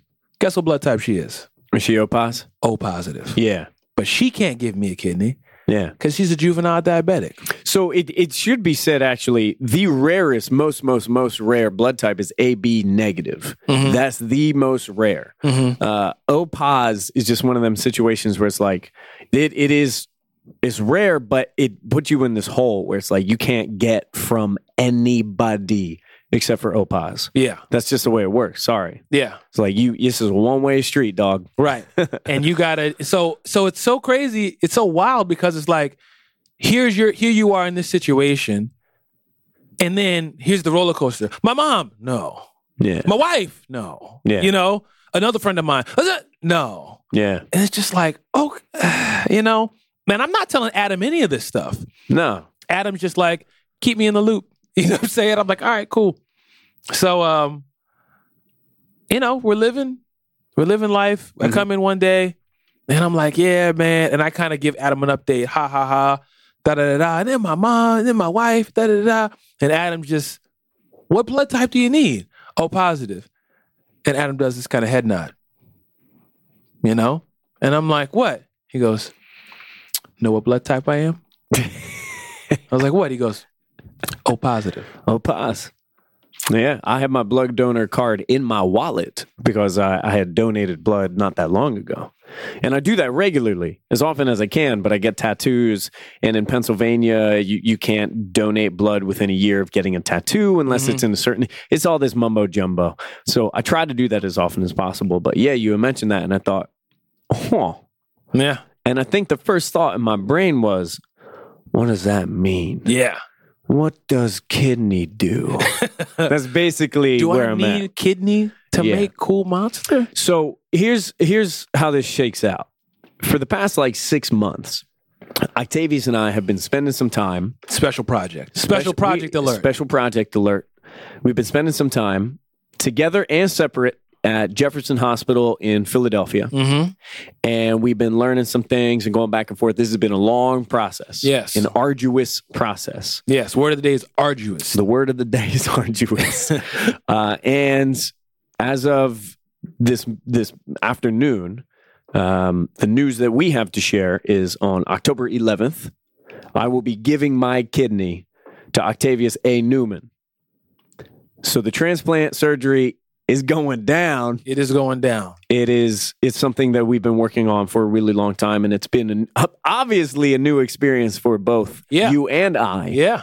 And it's something that we have not shared with many people because we haven't had a lot of confirmation for a number of things, but we are as confirmed gets. The only thing that happens now is they cut me open and trade my John and put them in your. The thing that I can't get over, listeners. Here's the deal. Tell them what the deal is. I don't know if you realize this, but tell them how it's going down. Here's how this is going to work. First of all, they're taking my lefty. All right, I'm not going to pretend I didn't have my best memories with my left one. Okay, but I did. All right. They're taking and my lefty. I appreciate you being willing. That's my creative one. You're leaving me with the one that is good at math. That's how that works, right? It's like you want me to help you with that? You want me to help you split the bill? Yeah. All right, let me see the bill. Just give me the bill. I know how to do this. Yeah. All right, righty. Good. Sorry, I got rid of my mathematic kidney. I can't do that. Yeah. So they're taking my left one. I will have one kidney in my torso, and you will have 3. And okay, look, in fairness, I understand that 2 of them Johns do not work. Johns ain't working. So I get it, but there's something crazy to me. Every time I tell somebody that, they're like, what? No, that's not right. You need to talk to your doctor. That's how it goes. No, I've been talking to them for many moons now. That's how it goes. So that's what's up. And we've only shared this with very close friends and family. Yeah. We will have more information, I imagine, as we get closer to it. But we scheduled this specifically so we can go to Comic-Con first. Yeah, that's important. Okay, yeah. So let's talk about the facts. Yeah. Okay. Comic-Con, New York Comic-Con is important. Yeah. Kidneys and all that, being able to process, and filtration and all, whatever. Yeah. We got to go to Comic-Con. But directly after Comic-Con, got to get cut open. Yeah. And we're going to miss Shin Godzilla. Yeah. Yeah. Going to miss Shin Godzilla because it's going down on the 11th. Mm-hmm. So we had to determine, we can have Comic-Con, but are we going to let Shin Godzilla go? Now, we still get to see Batman, the animated joint, on the 10th. So that can be like a celebration. You can drink some only liquids that day. That's it. Okay, so you can holler at Corona Strip Juice. You get us a day worth of cold pressed juice. Karan, thank you for listening. Thank you for the 5 stars and a positive comment. Appreciate you. And we can watch Batman. And then that better be a hopefully good is because I'm not trying to have that be the last experience with Batman before I go under the knife. Yeah. So that's what's up. So what are your thoughts? We've talked about this many times, but let me let you know, we wanted to tell you guys first outside of our friends and family because you guys are our friends and family as well. Yeah, that's as soon as real. we got a date, we wanted to let you guys know. We're talking an hour before we sat down and the mics were hot. That's the confirmation. So this is the first. So you guys are getting it here first. Yeah. Besides my wife and mom and all the families. Yeah. And that's a thing that'll be interesting. And I think over time, you and I are going to have more practice talking about it and kind of figuring out how we talk about it. Yeah. There are a lot of things that we recognize we have opportunities to talk about the process of live donation, being a live donor, living donor, and even the process of just checking with your doctor. I can't tell you how many times during this process I thought to myself, I never would have been asking these questions until now. And lucky me, I got, I have 2 good organs that are doing just fine. Yeah. But those are just my kidneys. I don't know what other kinds of questions I should be asking. Yeah. So listeners, internet, take your health seriously because the situation with Octavius was fortune. You got in at a time when they said you should have been passed out. Yeah. And lucky. It is God's grace alone that, I am sick enough to be on the transplant list. Yeah. But I am not sick enough to be on dialysis. Yeah. I am well enough to walk around and live my life on a regular basis. Young enough to be able to walk around and live my life on a regular basis. Mm-hmm. And you look at me, you talk to me, and you go, you got kidney disease? You look like nothing's wrong with you. Yeah. And that's a blessing. I've talked to some of my doctors and I've talked to some of the people who helped me out through this, and they're like, I think the reason why you're able to kind of last this long is because of how you were eating, because of how you were working out, because of how you were taking care of your body. That's why my out of 100%, just to give you perspective, my kidney function is in the teens. Yeah. Mm-hmm. That's not good. It's very bad. Yeah. That's very bad. It's not a joke. Yeah. But the fact that I'm on the mic right now is a blessing from God. That's not because I'm like, because, I'm so smart and I'm so, nah, man, I shouldn't be. Yeah.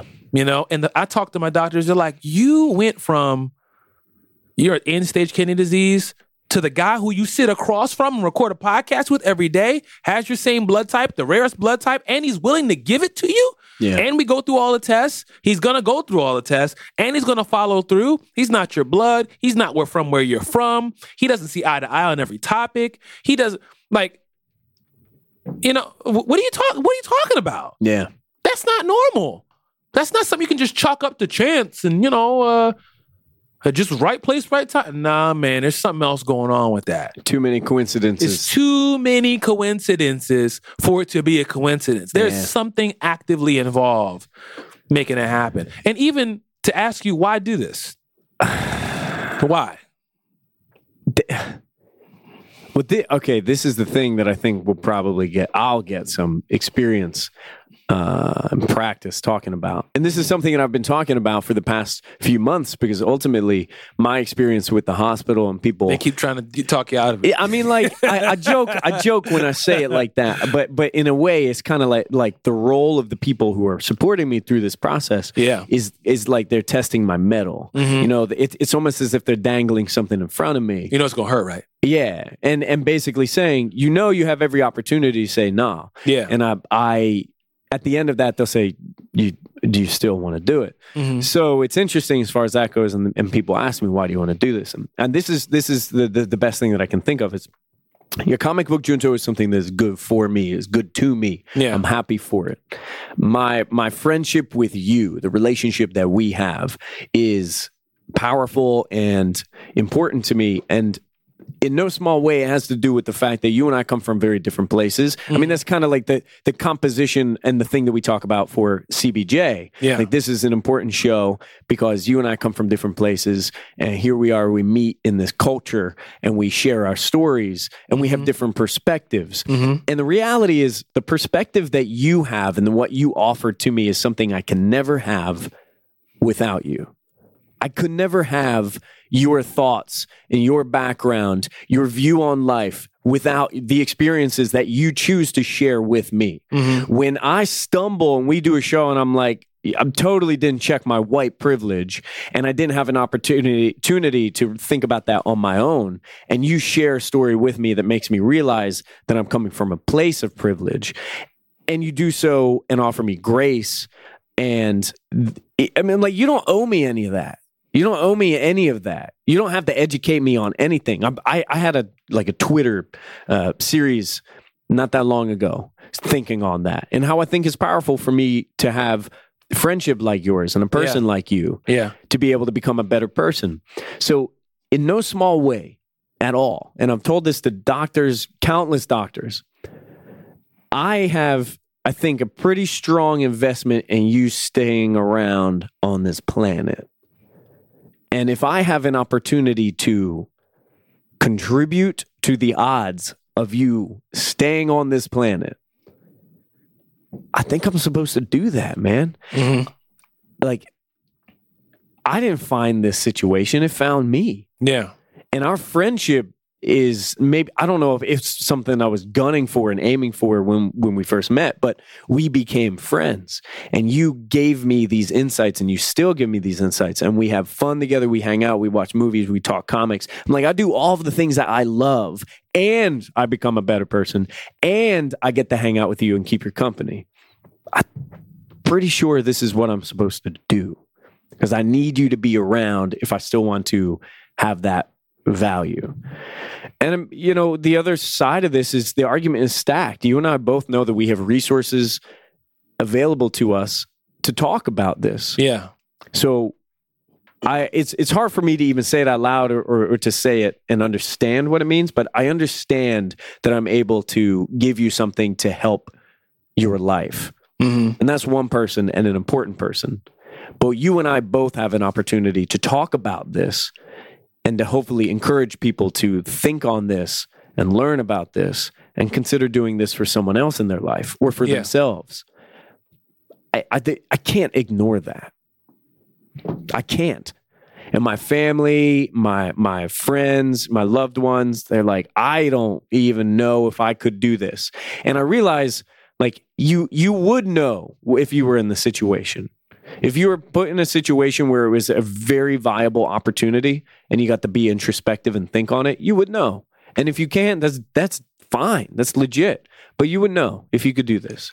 And you can't fathom yourself in a situation that you're not actually a part of. So I understand why people feel that way. But at every single turn, at every single opportunity, every meeting, every appointment, every evaluation, you have an opportunity to say no every time. Every single time. And every single time I confidently say, yeah, let's do this. So today, getting the date is confirmed, October 11. I'm like, finally. Look what the brown bag done brought together. Yeah. You know? All jokes aside, but yeah, I mean, like, this is a friendship that started over, oh, you read comics? That was it. That was, the dude walks in to work with a bag of comic books. And that was it. Yeah. That was it. Yeah. And from there, how many years later? What was it, 6 years now? Yeah. Probably? I think it's like 6 years. You know? And like, I mean, you, like, this is not something that you owe me. It's not something that you have to do.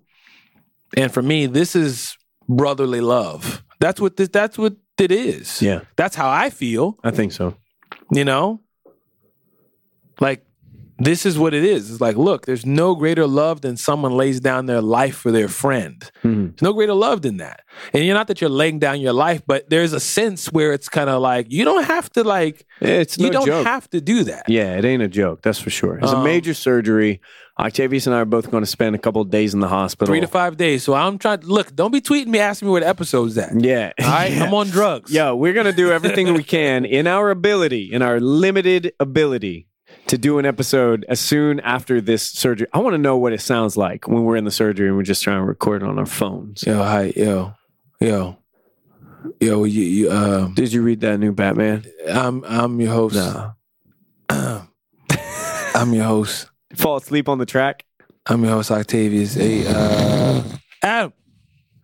Sorry. And Adam, Jagged Scar. Yeah, Jagged Scar. That's it. Jagged Little Pill. What we're going to produce, what we hope to produce for you, Internet, is the least interesting, most terrible episode of podcast history of all time. Yeah. After this surgery. And then we have somewhere in the ballpark of like 8 to 12 weeks of recovery. Yeah. And listen, you know what's funny, guys? Like, we are 39 full episodes of Comic Book Junto, including this one, and a handful of one-shots. Yeah. And I want you guys to know something. I've had kidney disease the whole time. Mm-hmm. The whole time. It's crazy. Cray. I've had kidney disease for years. Didn't even know. So let me, and I would say, like, I have some symptoms, like I just get tired out of nowhere. There's some times where Adam, like, calls me, like, where are you coming? And I'm like, oh, I fell asleep. Yeah. And, and I rush over here because, I'm just tired and I feel like my head's in a fog sometimes. Like I can't see super clearly. So apparently after this transplant, I'm going to feel like T'Challa. Yeah. I'm going to feel like Black Panther after this is all over. So if you've got energy now.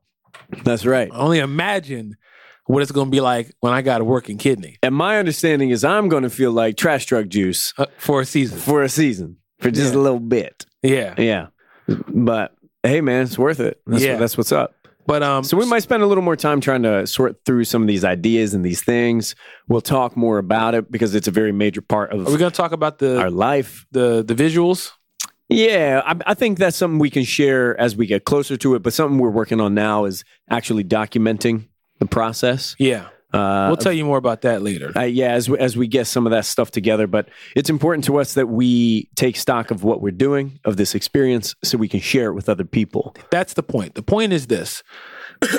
I believe that we've both said this in our own way, but we said it one way consistently. This is too many coincidences. What am I trying to say? I love it. Too many coincidences. Too many coincidences for this to be a coincidence. That's right. So for whatever reason this is happening, I think part of the responsibility that we feel is to reach as many people and influence as many people with this as possible.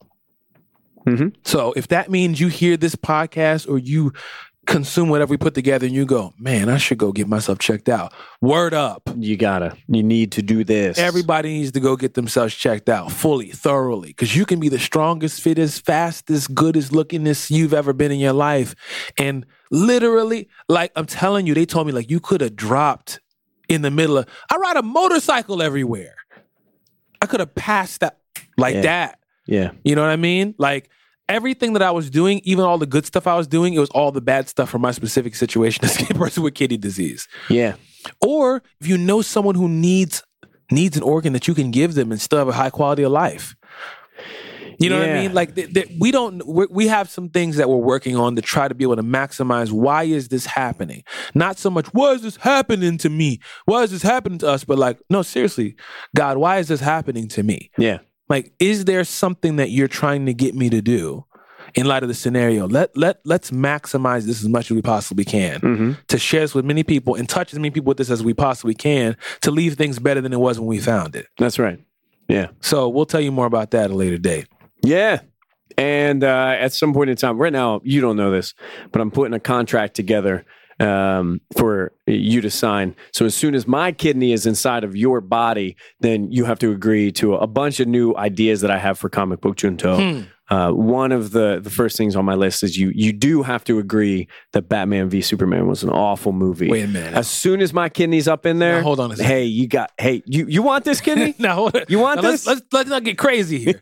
Next thing you know, you're gonna have me say every time I say Superman Returns is good, you have to agree. That's right. You know, wait, That's hold on. right. I'm giving you by obligation. Giving you ideas. Let me not do that. So I'm just preparing that document right now. Oh, well, yeah, we can talk about it. Uh-huh. You know what I mean? Oh, we're gonna talk about it. We're gonna talk about it after you get your name on that dotted line. Right. Yeah.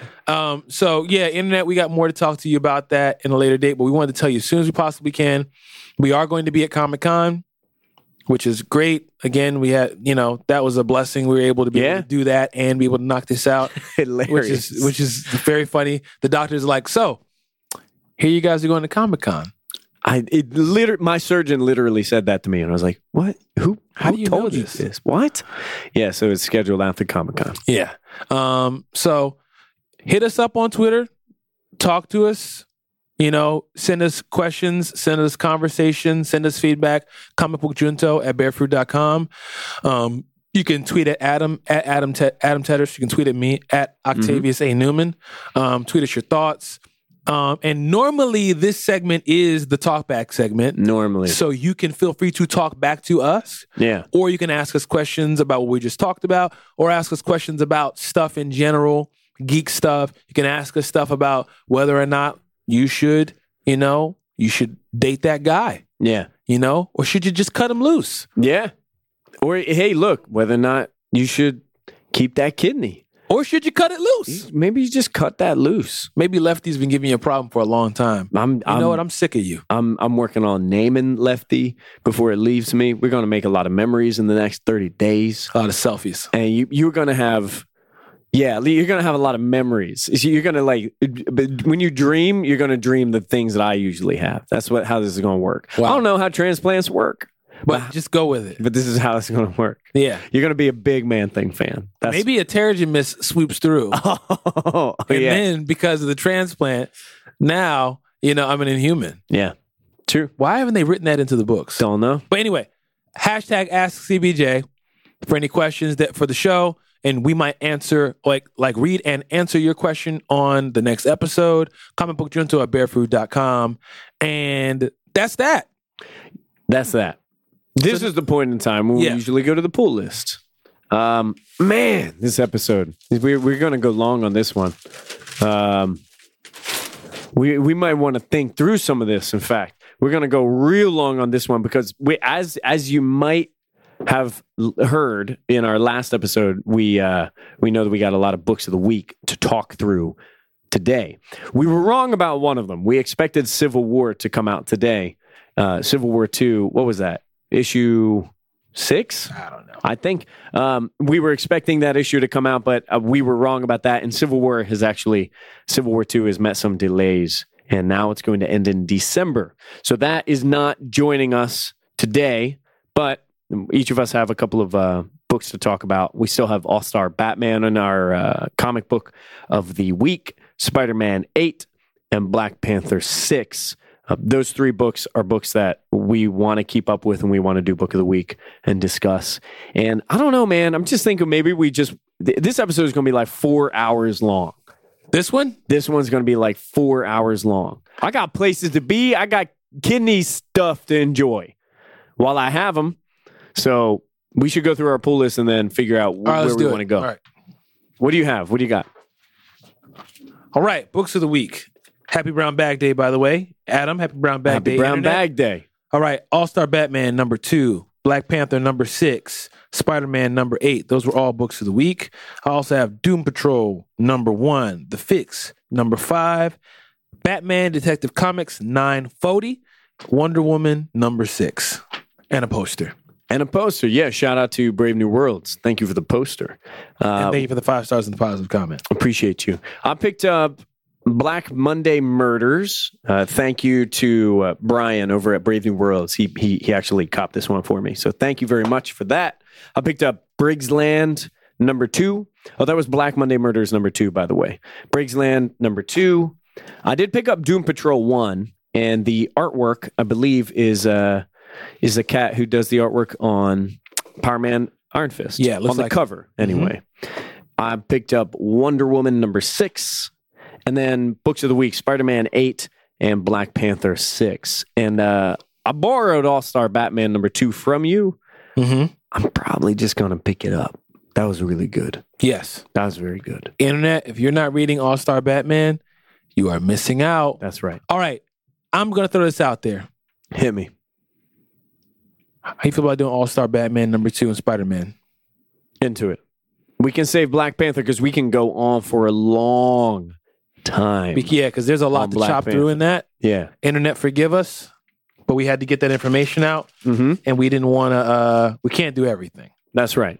But I think it's a good idea. We can do Spidey, and we can do All-Star Batman, and we will, I believe, in my heart of hearts, we will return to Black Panther, and we'll have a conversation on it, because there's a lot to chew through. As always. Yes. Ta-Nehisi Coates. Shout out to you. You give us a robust meal.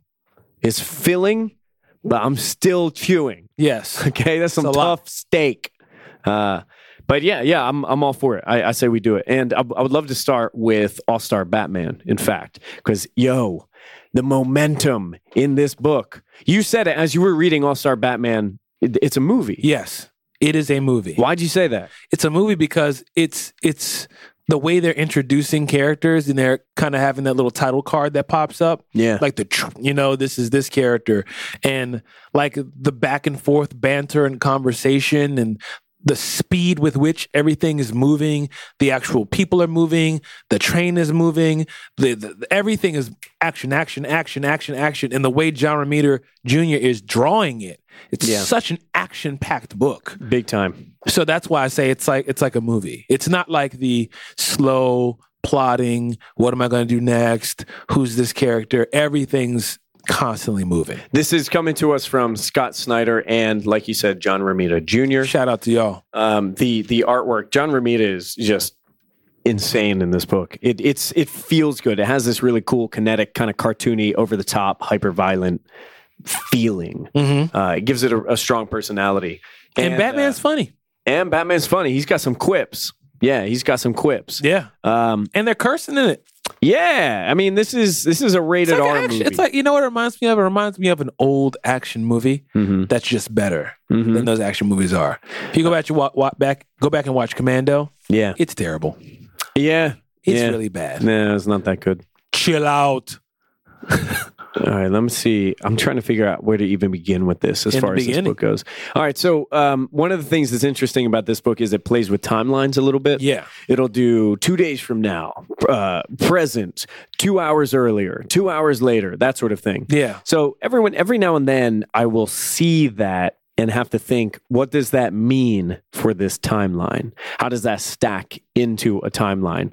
I'm looking at a panel right now and it says, also 20 hours ago. I'm like, oh, okay. There's a lot going on. And we're picking up, I mean, it is really high octane. When we pick up in the very beginning, we've got Jim Gordon and he's getting ready. And Harvey Bullock, and they're getting ready to do something. They're talking about like how they're sick of it. They're not going to sit on their hands anymore. Yeah. He has too much control over us. Yeah. And looks like they're getting ready to go into Wayne Manor. Yeah, right. And it says when it introduces Gordon, Batman's closest ally, ... until tonight. So we don't know exactly what's going down here, but it looks like they're about to investigate Wayne Manor or something. But meanwhile, Batman himself is on a train, like full speed ahead, fighting Killer Croc and Two-Face, and it's just it's wall-to-wall action. Yeah. And this is that classic train fight, right? On the top of the train when it's super fast. And, people are ducking when the tunnel comes around and that sort of thing. And then as if that action were not enough, King Shark joins the fray. What is going on? Killer Croc is there. And I just love the way they introduce the bad guys. Yeah. It's like the backup to the backup, the backup to the backup. So like these more and more of these huge guys are coming in. You're seeing Batman. They do a great job of showing Batman is not the Batman who's like flip, jump, flip, punch, kick, batarang, boom, boom, boom. No, he's like, more can't be touched. Here. He's like, yo, this guy's getting hurt. Yeah. He's getting beat up. He's going toe to toe with three of the biggest dudes he could. Yeah, King Shark and Killer Croc, and then Amygdala, who I was not familiar with until this issue. Mm-hmm. Aaron Helsinger, who is just a giant muscle-bound dude. And they're just beating on Batman mercilessly. And we get a little gadget play, like finally we get to see Bruce use some of his gadgets, pull stuff out of the utility belt. He's stabbing on Amygdala. Best part of the book. Yes. Shark repellent. Yes. Shark repellent on King Shark. Where is that from? That's from the 66 movie, Batman 66. Man. And it did it in such a cool way. And it worked. It wasn't corny at all, and it made sense. Yeah, he shoots these little like darts in the King Shark's snout, and it's like they straight up say, like, oh, okay, your shark repellent's not going to work on me. Yeah. It's so cool. And when he throws that spiked batarang that attaches the giant pole, like that lumber, to Killer Croc. So Killer Croc gets stuck. He doesn't go through the train tunnel because the pole is too large. And you create a situation at that point where you're like, okay, cool, we're safe. And they keep doing these mile markers that are showing how far away he is from his goal and where he's ultimately trying to take Two-Face. Yeah, he's trying to escort Two-Face somewhere. We don't actually know where. Right. Yet. And we have a situation where there's more people who pop up and they shoot him with darts and he starts like passing out. That's right. So Batman is really having a hard way to go here. Like Two-Face is got every single person that you could possibly think. I mean, characters I don't even know. Do you even know those two girls? No, I wasn't really familiar with them. In fact, I was not familiar with Copperhead or Cheshire. And everybody is after Batman right now. And Batman seemed to be prepared at some point in time. He says as soon as he saw Killer Croc get on this train, he drops some explosives and he just blows the damn thing up. Of course Batman does. Launches them into the water. And Two-Face, meanwhile, as crazy as Two-Face is constantly surprised with the death wish that Batman holds. Like, you are going to get both of us are just going to die. Yeah. If you keep pulling this. When they're flying off of the bridge, the train bridge into the water, it cuts to a little more quiet scene. And we have a dude in a cloak, like wrapped around his head. He's drinking coffee and he's meeting with somebody a team that I was not familiar with, the Black and Whites. Never heard of that before. Yeah, that's Great White, Penguin, and Black Mask. Now Black Mask has a different mask than I've normally seen before. Black Mask normally has like the skull thing happening. Yeah, he actually looks a little bit like Zorn from X-Men, if you're familiar. So they're meeting with some secret super bad dude, and they do use his name, Nyazev, Mr. Nyazev. And if you are familiar with the character, you know that is the last name of Beast. It's what is it? KG Beast. KG Beast. Yeah. And KG Beast is best hitman, best assassin in the world, fabled to have killed hundreds of people. Yeah. And this team, the Black and White, they're hiring him to kill Batman. And they're saying, look, we put all our money together. All of our money together. To afford your rate. That's a lot of money. Yeah. And KG Beast is effectively saying, I've just been waiting for you to do this. You guys should stop being suckers and go ahead and finally hire me to do this. And it's crazy. It's wild because you see, like, he's got heads, like bloody heads, and one of them is the Court of the Owls. Yeah. Yeah, KG Beast opens his refrigerator and the severed head of one of the owls, like Talon assassins, is in there. So he's no joke. And I thought that was an interesting cue. And like in this quiet moment, they're talking about the legacy of KG Beast and how deadly and efficient he is. And they can't just show that unless they show us a little flashback or some action. But how about he just pops open his fridge and one of the more terrifying rogues is just decapitated. And why does he have decapitated heads in his refrigerator? Man, I do not know. And then we get into a conversation between Duke and Alfred about Two-Face. What'd you make of this dialogue when they're talking about Two-Face of old, Two-Face as children know him, as opposed to Two-Face now? Because I thought that was a really interesting concept to introduce, that Two-Face is not necessarily the same as you remember him. Well, I thought it was interesting because it shows how long Two-Face has been around. Yeah. And it also shows how long, arguably, Batman's been around. Oh, yeah, yeah. So what I'm gathering is that Two-Face / Harvey Dent has dissociative personality disorder. Mm-hmm. You know, he has multiple personalities that are aware of before he turned into Two-Face. Yeah. But they don't share each other's thoughts. They don't communicate. So when Harvey Dent is in control and it's a good guy, Two-Face is not present. He doesn't know what Harvey Dent is planning, and vice versa. So that's interesting. And then the theory pops up that when Harvey Dent is getting ready to come back, when that personality is returning, he does something to get locked up. Exactly. A cry for help. He'll do some big, outrageous criminal activity, almost as a means of Harvey Dent saying, please save me. Lock this guy Stop up. me now. Don't let him loose. I thought that was a really interesting concept. Yeah. And it made me think maybe that's what's up here. Because like there was talk of an antidote that could fix Harvey Dent forever. So maybe what's happening is this is Two-Face's big last giant hurrah before Harvey Dent comes back full time. Because this is a huge event. This is a gigantic thing that's taking place right now. We get a little more action. Oh, Duke. And Duke has a situation where I guess apparently something shows up on the screen that makes Duke go, whoa, wait a minute. Hold on a second. This is a trap. Yeah. I didn't fully get that moment. I didn't really understand exactly what he was talking about there. But yeah, that was something where I was like, okay, I can't wait till that fleshes out exactly, see what's going on. Yeah, but Duke knows something, and we'll see what that something is eventually. But we're going to turn our attention back to Batman and Two-Face as they're grappling in the water. They survive the fall from the train, and Batman he's literally tied to Two-Face, and he's dragging him around for the ride. And they get caught by a squad of cops. He gets by a squad of people who are working for Two-Face. Yeah. I mean, and Batman takes a bullet to the head. Yeah. We even get to see his cowl, which is just cracked and dented. So I guess he got knocked out, but not killed, of course. Yeah. There's a little flashback sequence, too, where we see young Bruce Wayne, or younger Bruce Wayne. I think this was not too long ago. I believe the events that take place here are actually right before the events of All-Star Batman, this big thing, because Two-Face is wearing this outfit, but he has a whole face, right? Harvey Dent is fine. Yeah. So this must have been right before Two-Face became Two-Face. Or something close to that. And I'm not entirely sure what they're talking about here. It says something along the lines of like Harvey saying, hey, I'm glad that you came, Bruce. And Bruce says, yeah, it's something special. And that's it. I mean, like, it's just a snippet.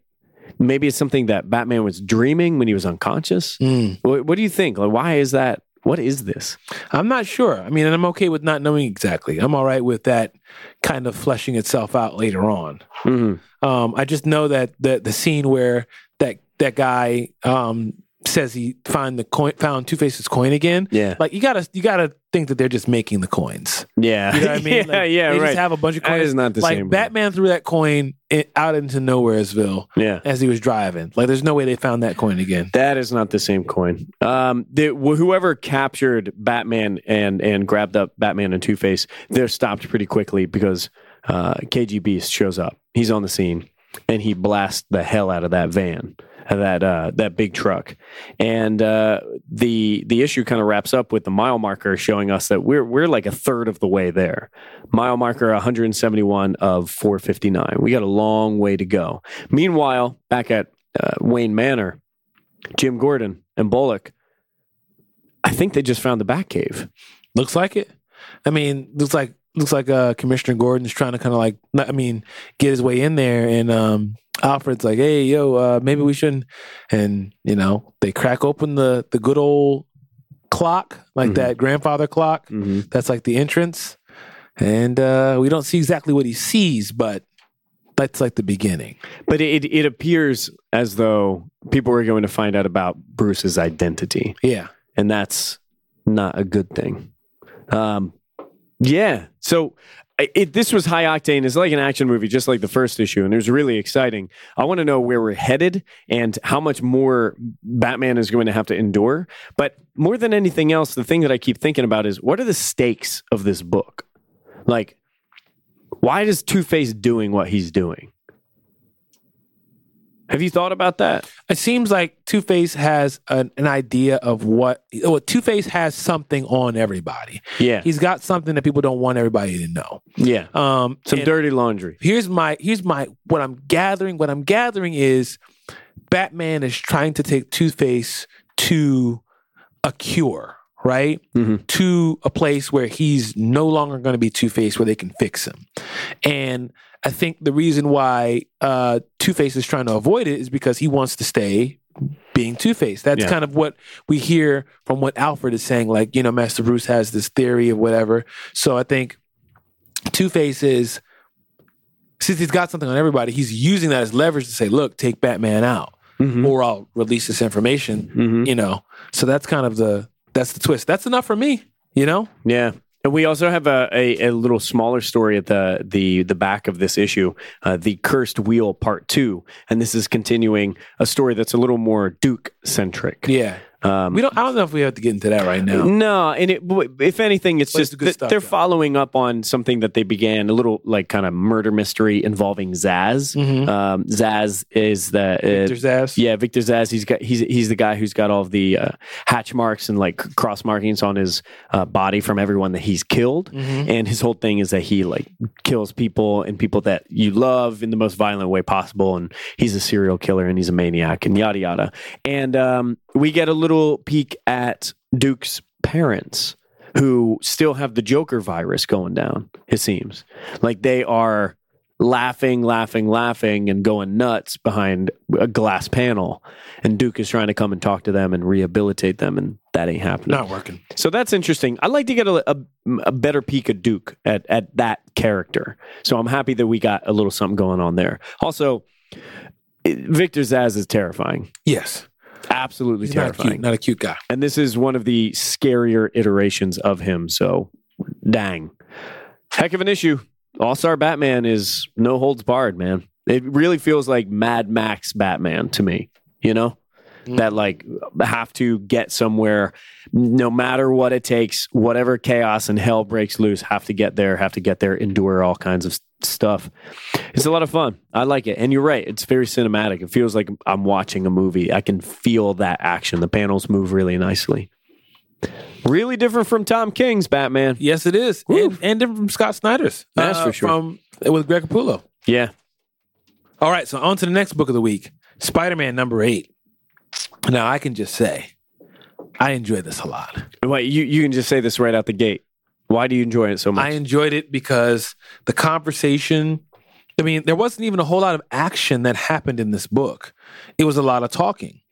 It was a lot of fleshing out. So even though we didn't get a Civil War this week, it's almost like we did in this book. A lot of Civil War taking place in here. We retread a little bit of ground, and it makes me think, if you are not keeping up with Civil War 2, some of these things are going to be a little curious to you. Like, spoiler, I know we didn't issue a spoiler warning before All-Star Batman, and that's not usual. But y'all, if you didn't know what happened in Civil War 2 and you read Spider-Man 8, now you know, and you might have some questions. Yeah. You might have some questions. This book rules. This book is fantastic. The whole conversation between Miles Morales and Luke Cage and Jessica Jones, just that dialogue. We always praise the dialogue in this. Brian Michael Bendis is great with his character's speech.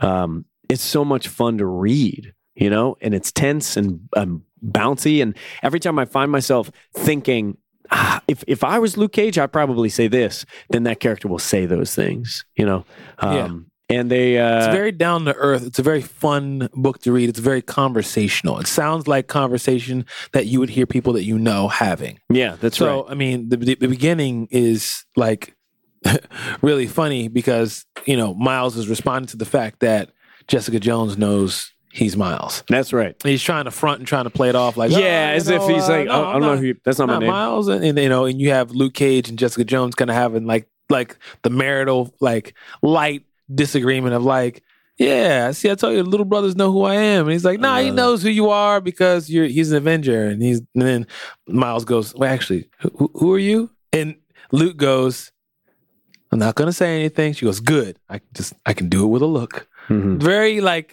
marital, that kind of exchange. But ultimately, the big picture, the big kind of thing is the reason why they're there is because Jessica Jones is going, look, I'm here to let you know something. Professional courtesy. I'm giving you a professional courtesy. And Miles was like, what does that mean? You just kind of interrupted my life.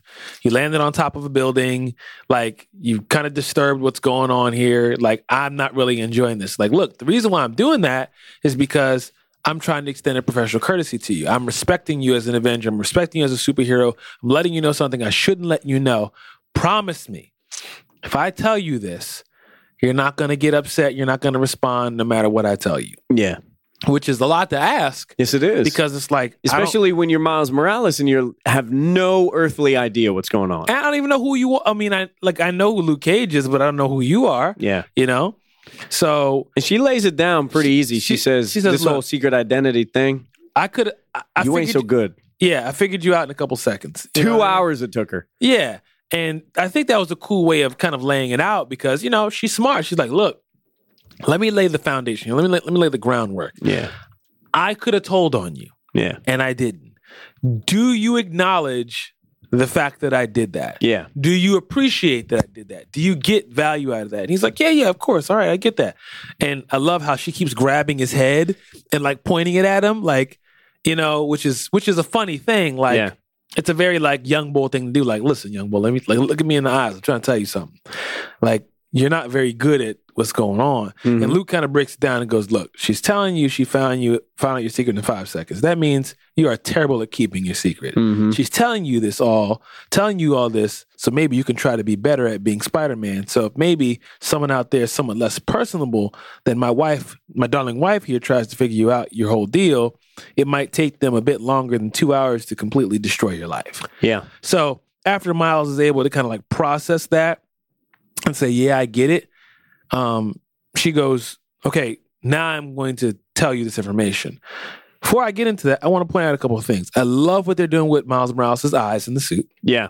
Love how they're showing his confusion and a lot of expression in the eyes. And the light moment of the fact that there's a gust of wind happening. Yes. And you see the leaves flowing. You see, Jessica Jones' hair blowing, little things like that are showing they're standing on a roof. Adds an environment. Yeah, one of the things that I hate in comics is when someone will draw a scene that has no background.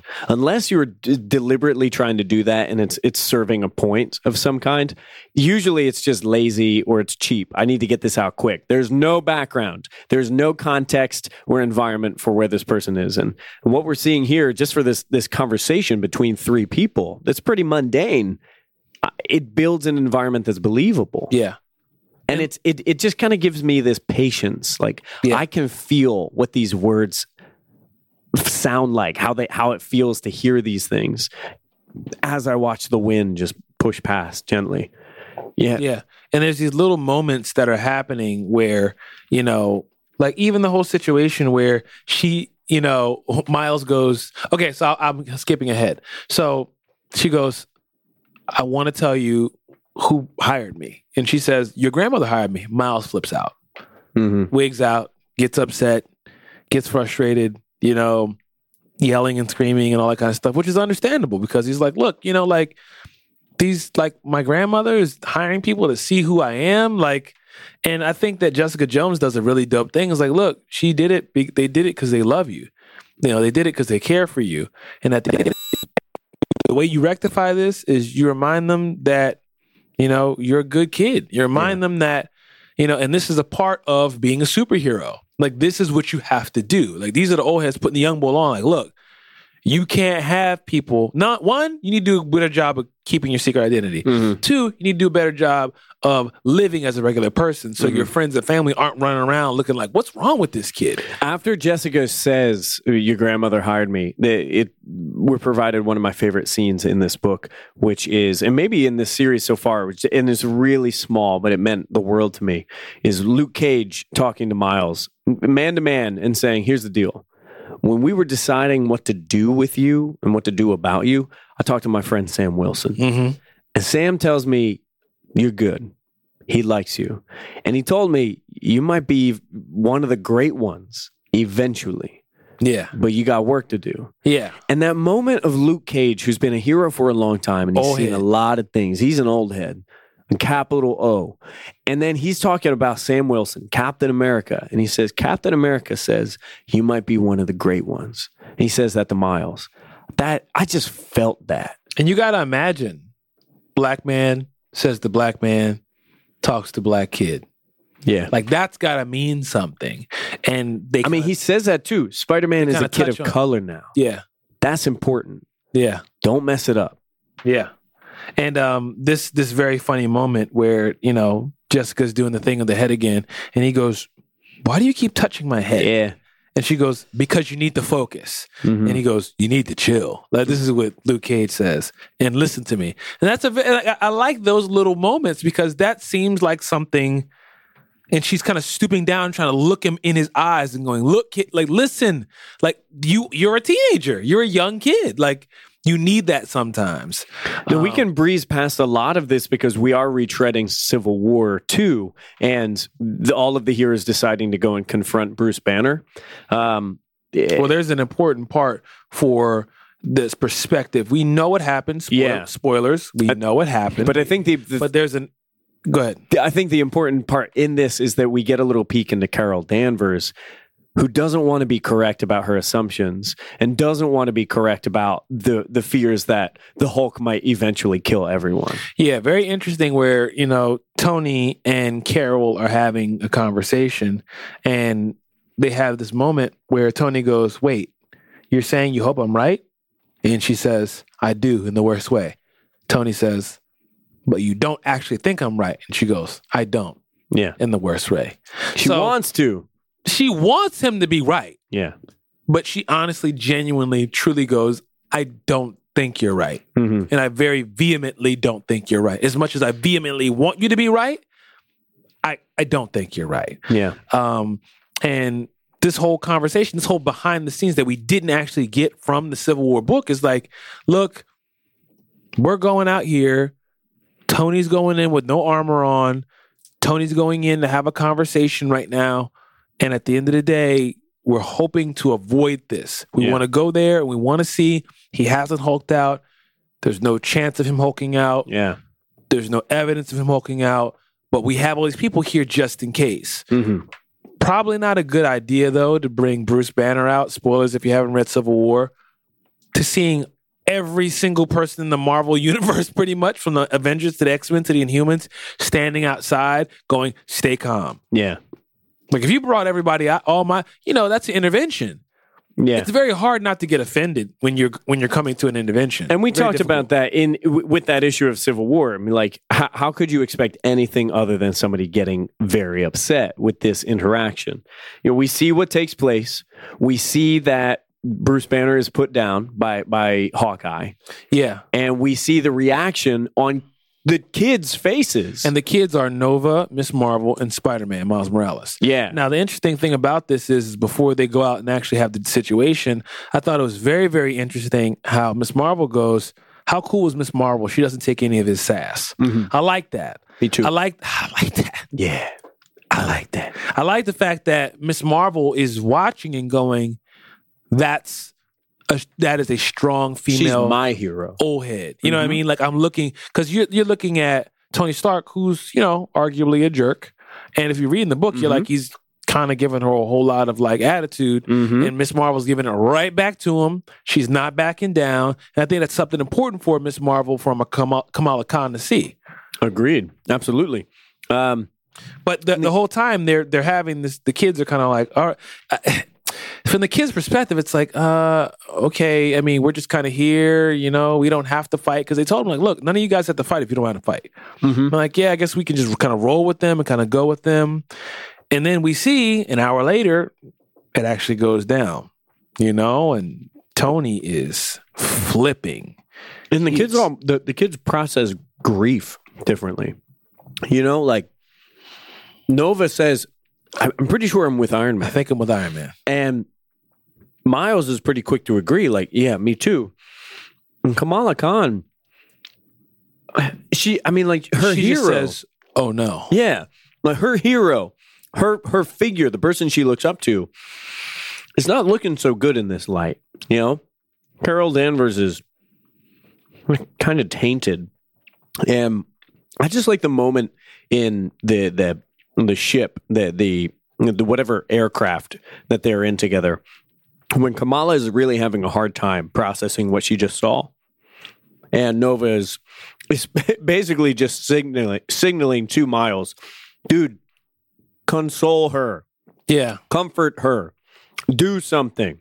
And then you have these three kids, all of them are young, a little inexperienced, all a little in over their heads. They just saw something go down that's huge.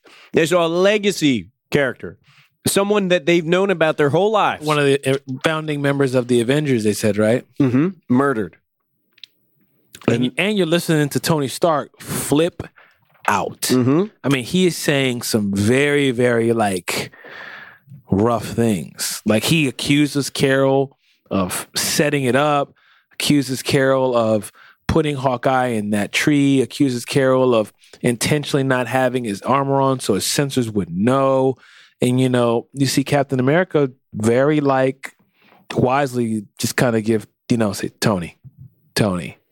Mm-hmm. Come on. And Tony's going, and eventually Tony's like, yeah, I'm sorry. I mean... You know what I find interesting is Captain America in here. When I say Captain America, I'm talking about Steve Rogers, but Steve Rogers is not Captain America at this point in time. And Brian Michael Bendis writes this as Tony addressing Steve as Cap. He says, Cap, we're dropping like flies, But Steve Rogers is not Captain America in this point in time. So I was curious about that. Is there a reason why we're addressing him as that? Or maybe this is just characters who, I don't know, haven't figured out the habit. Because Sam Wilson is Captain America right now. And we addressed this earlier. Luke Cage name dropped Sam Wilson. So I'm curious about that. And Tony is beat up. We've experienced Tony going through this grief before. And he's saying he wants to know who's next. Carol Danvers, in his mind, killed Hulk, killed Bruce Banner. So who's next? And Miles Morales says, yeah, he's right. Who's next? And it makes me wonder, is somebody about to die? I don't know, man. If we're asking that question. Want to find out what happens next? Yes, I does. Spider-Man 9, we have a just one image at the very end of the book. Yeah. And it is Miles Morales meeting Venom. Venom from space. The Flash Thompson's Flash. Wow, cannot. You got this. Cannot. You got Flash Thompson, Space Agent Venom. Yeah. So I don't know how that happens, how that comes into play, but it's going to get a little intergalactic really soon. Miles' life is going to get a lot more complicated before it settles down, I think. All right. Spider-Man is consistently great. Yes. So those are the books of the week for this week. Let's look at next week. Next week, we got Batman number 7, Civil War 2 number 5. Finally. And Power Man Iron Fist number 8. Ooh. All right.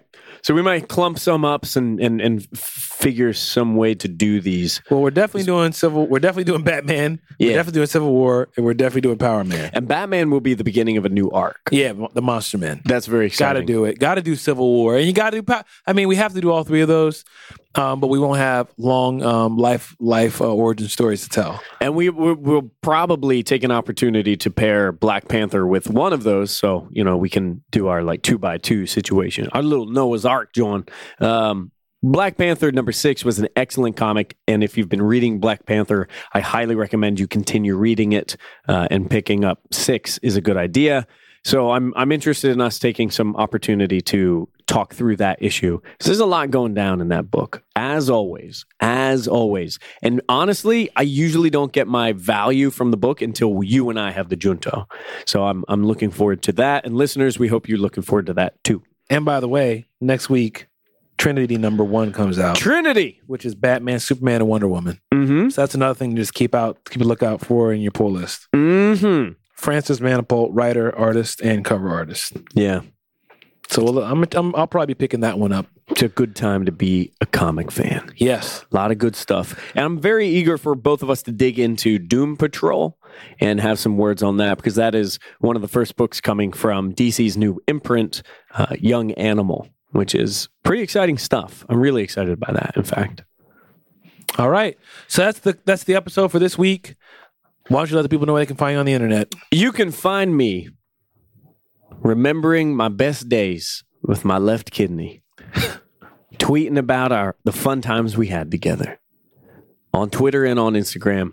Same name, Adam Teterus, AdamTeterus. Yo, word to all of the people who celebrate Man Thing Monday. I see you out there, and I will retweet your Man Thing Monday's tweets. So keep them coming.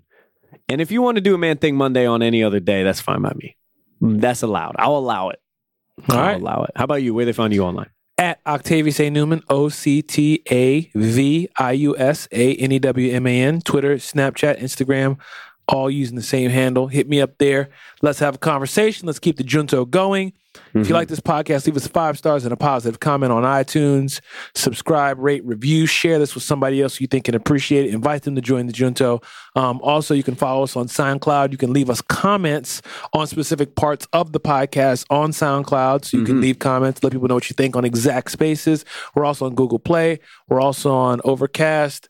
We're also on Stitcher. We're everywhere fine podcasts can be found. And we thank you guys for listening. Thank you guys for tuning in. Looking forward to continue doing this. We appreciate you guys supporting us and listening in.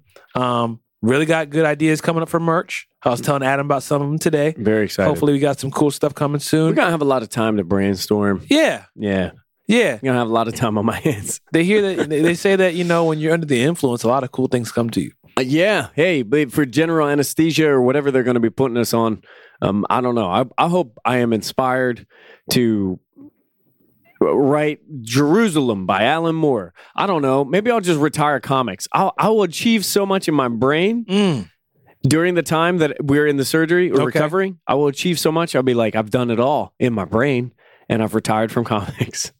Alan Moore. Fantastic. Yeah. Shaolin fantastic. Shaolin fantastic. All right. That's it. We love you guys. Until next time. Peace.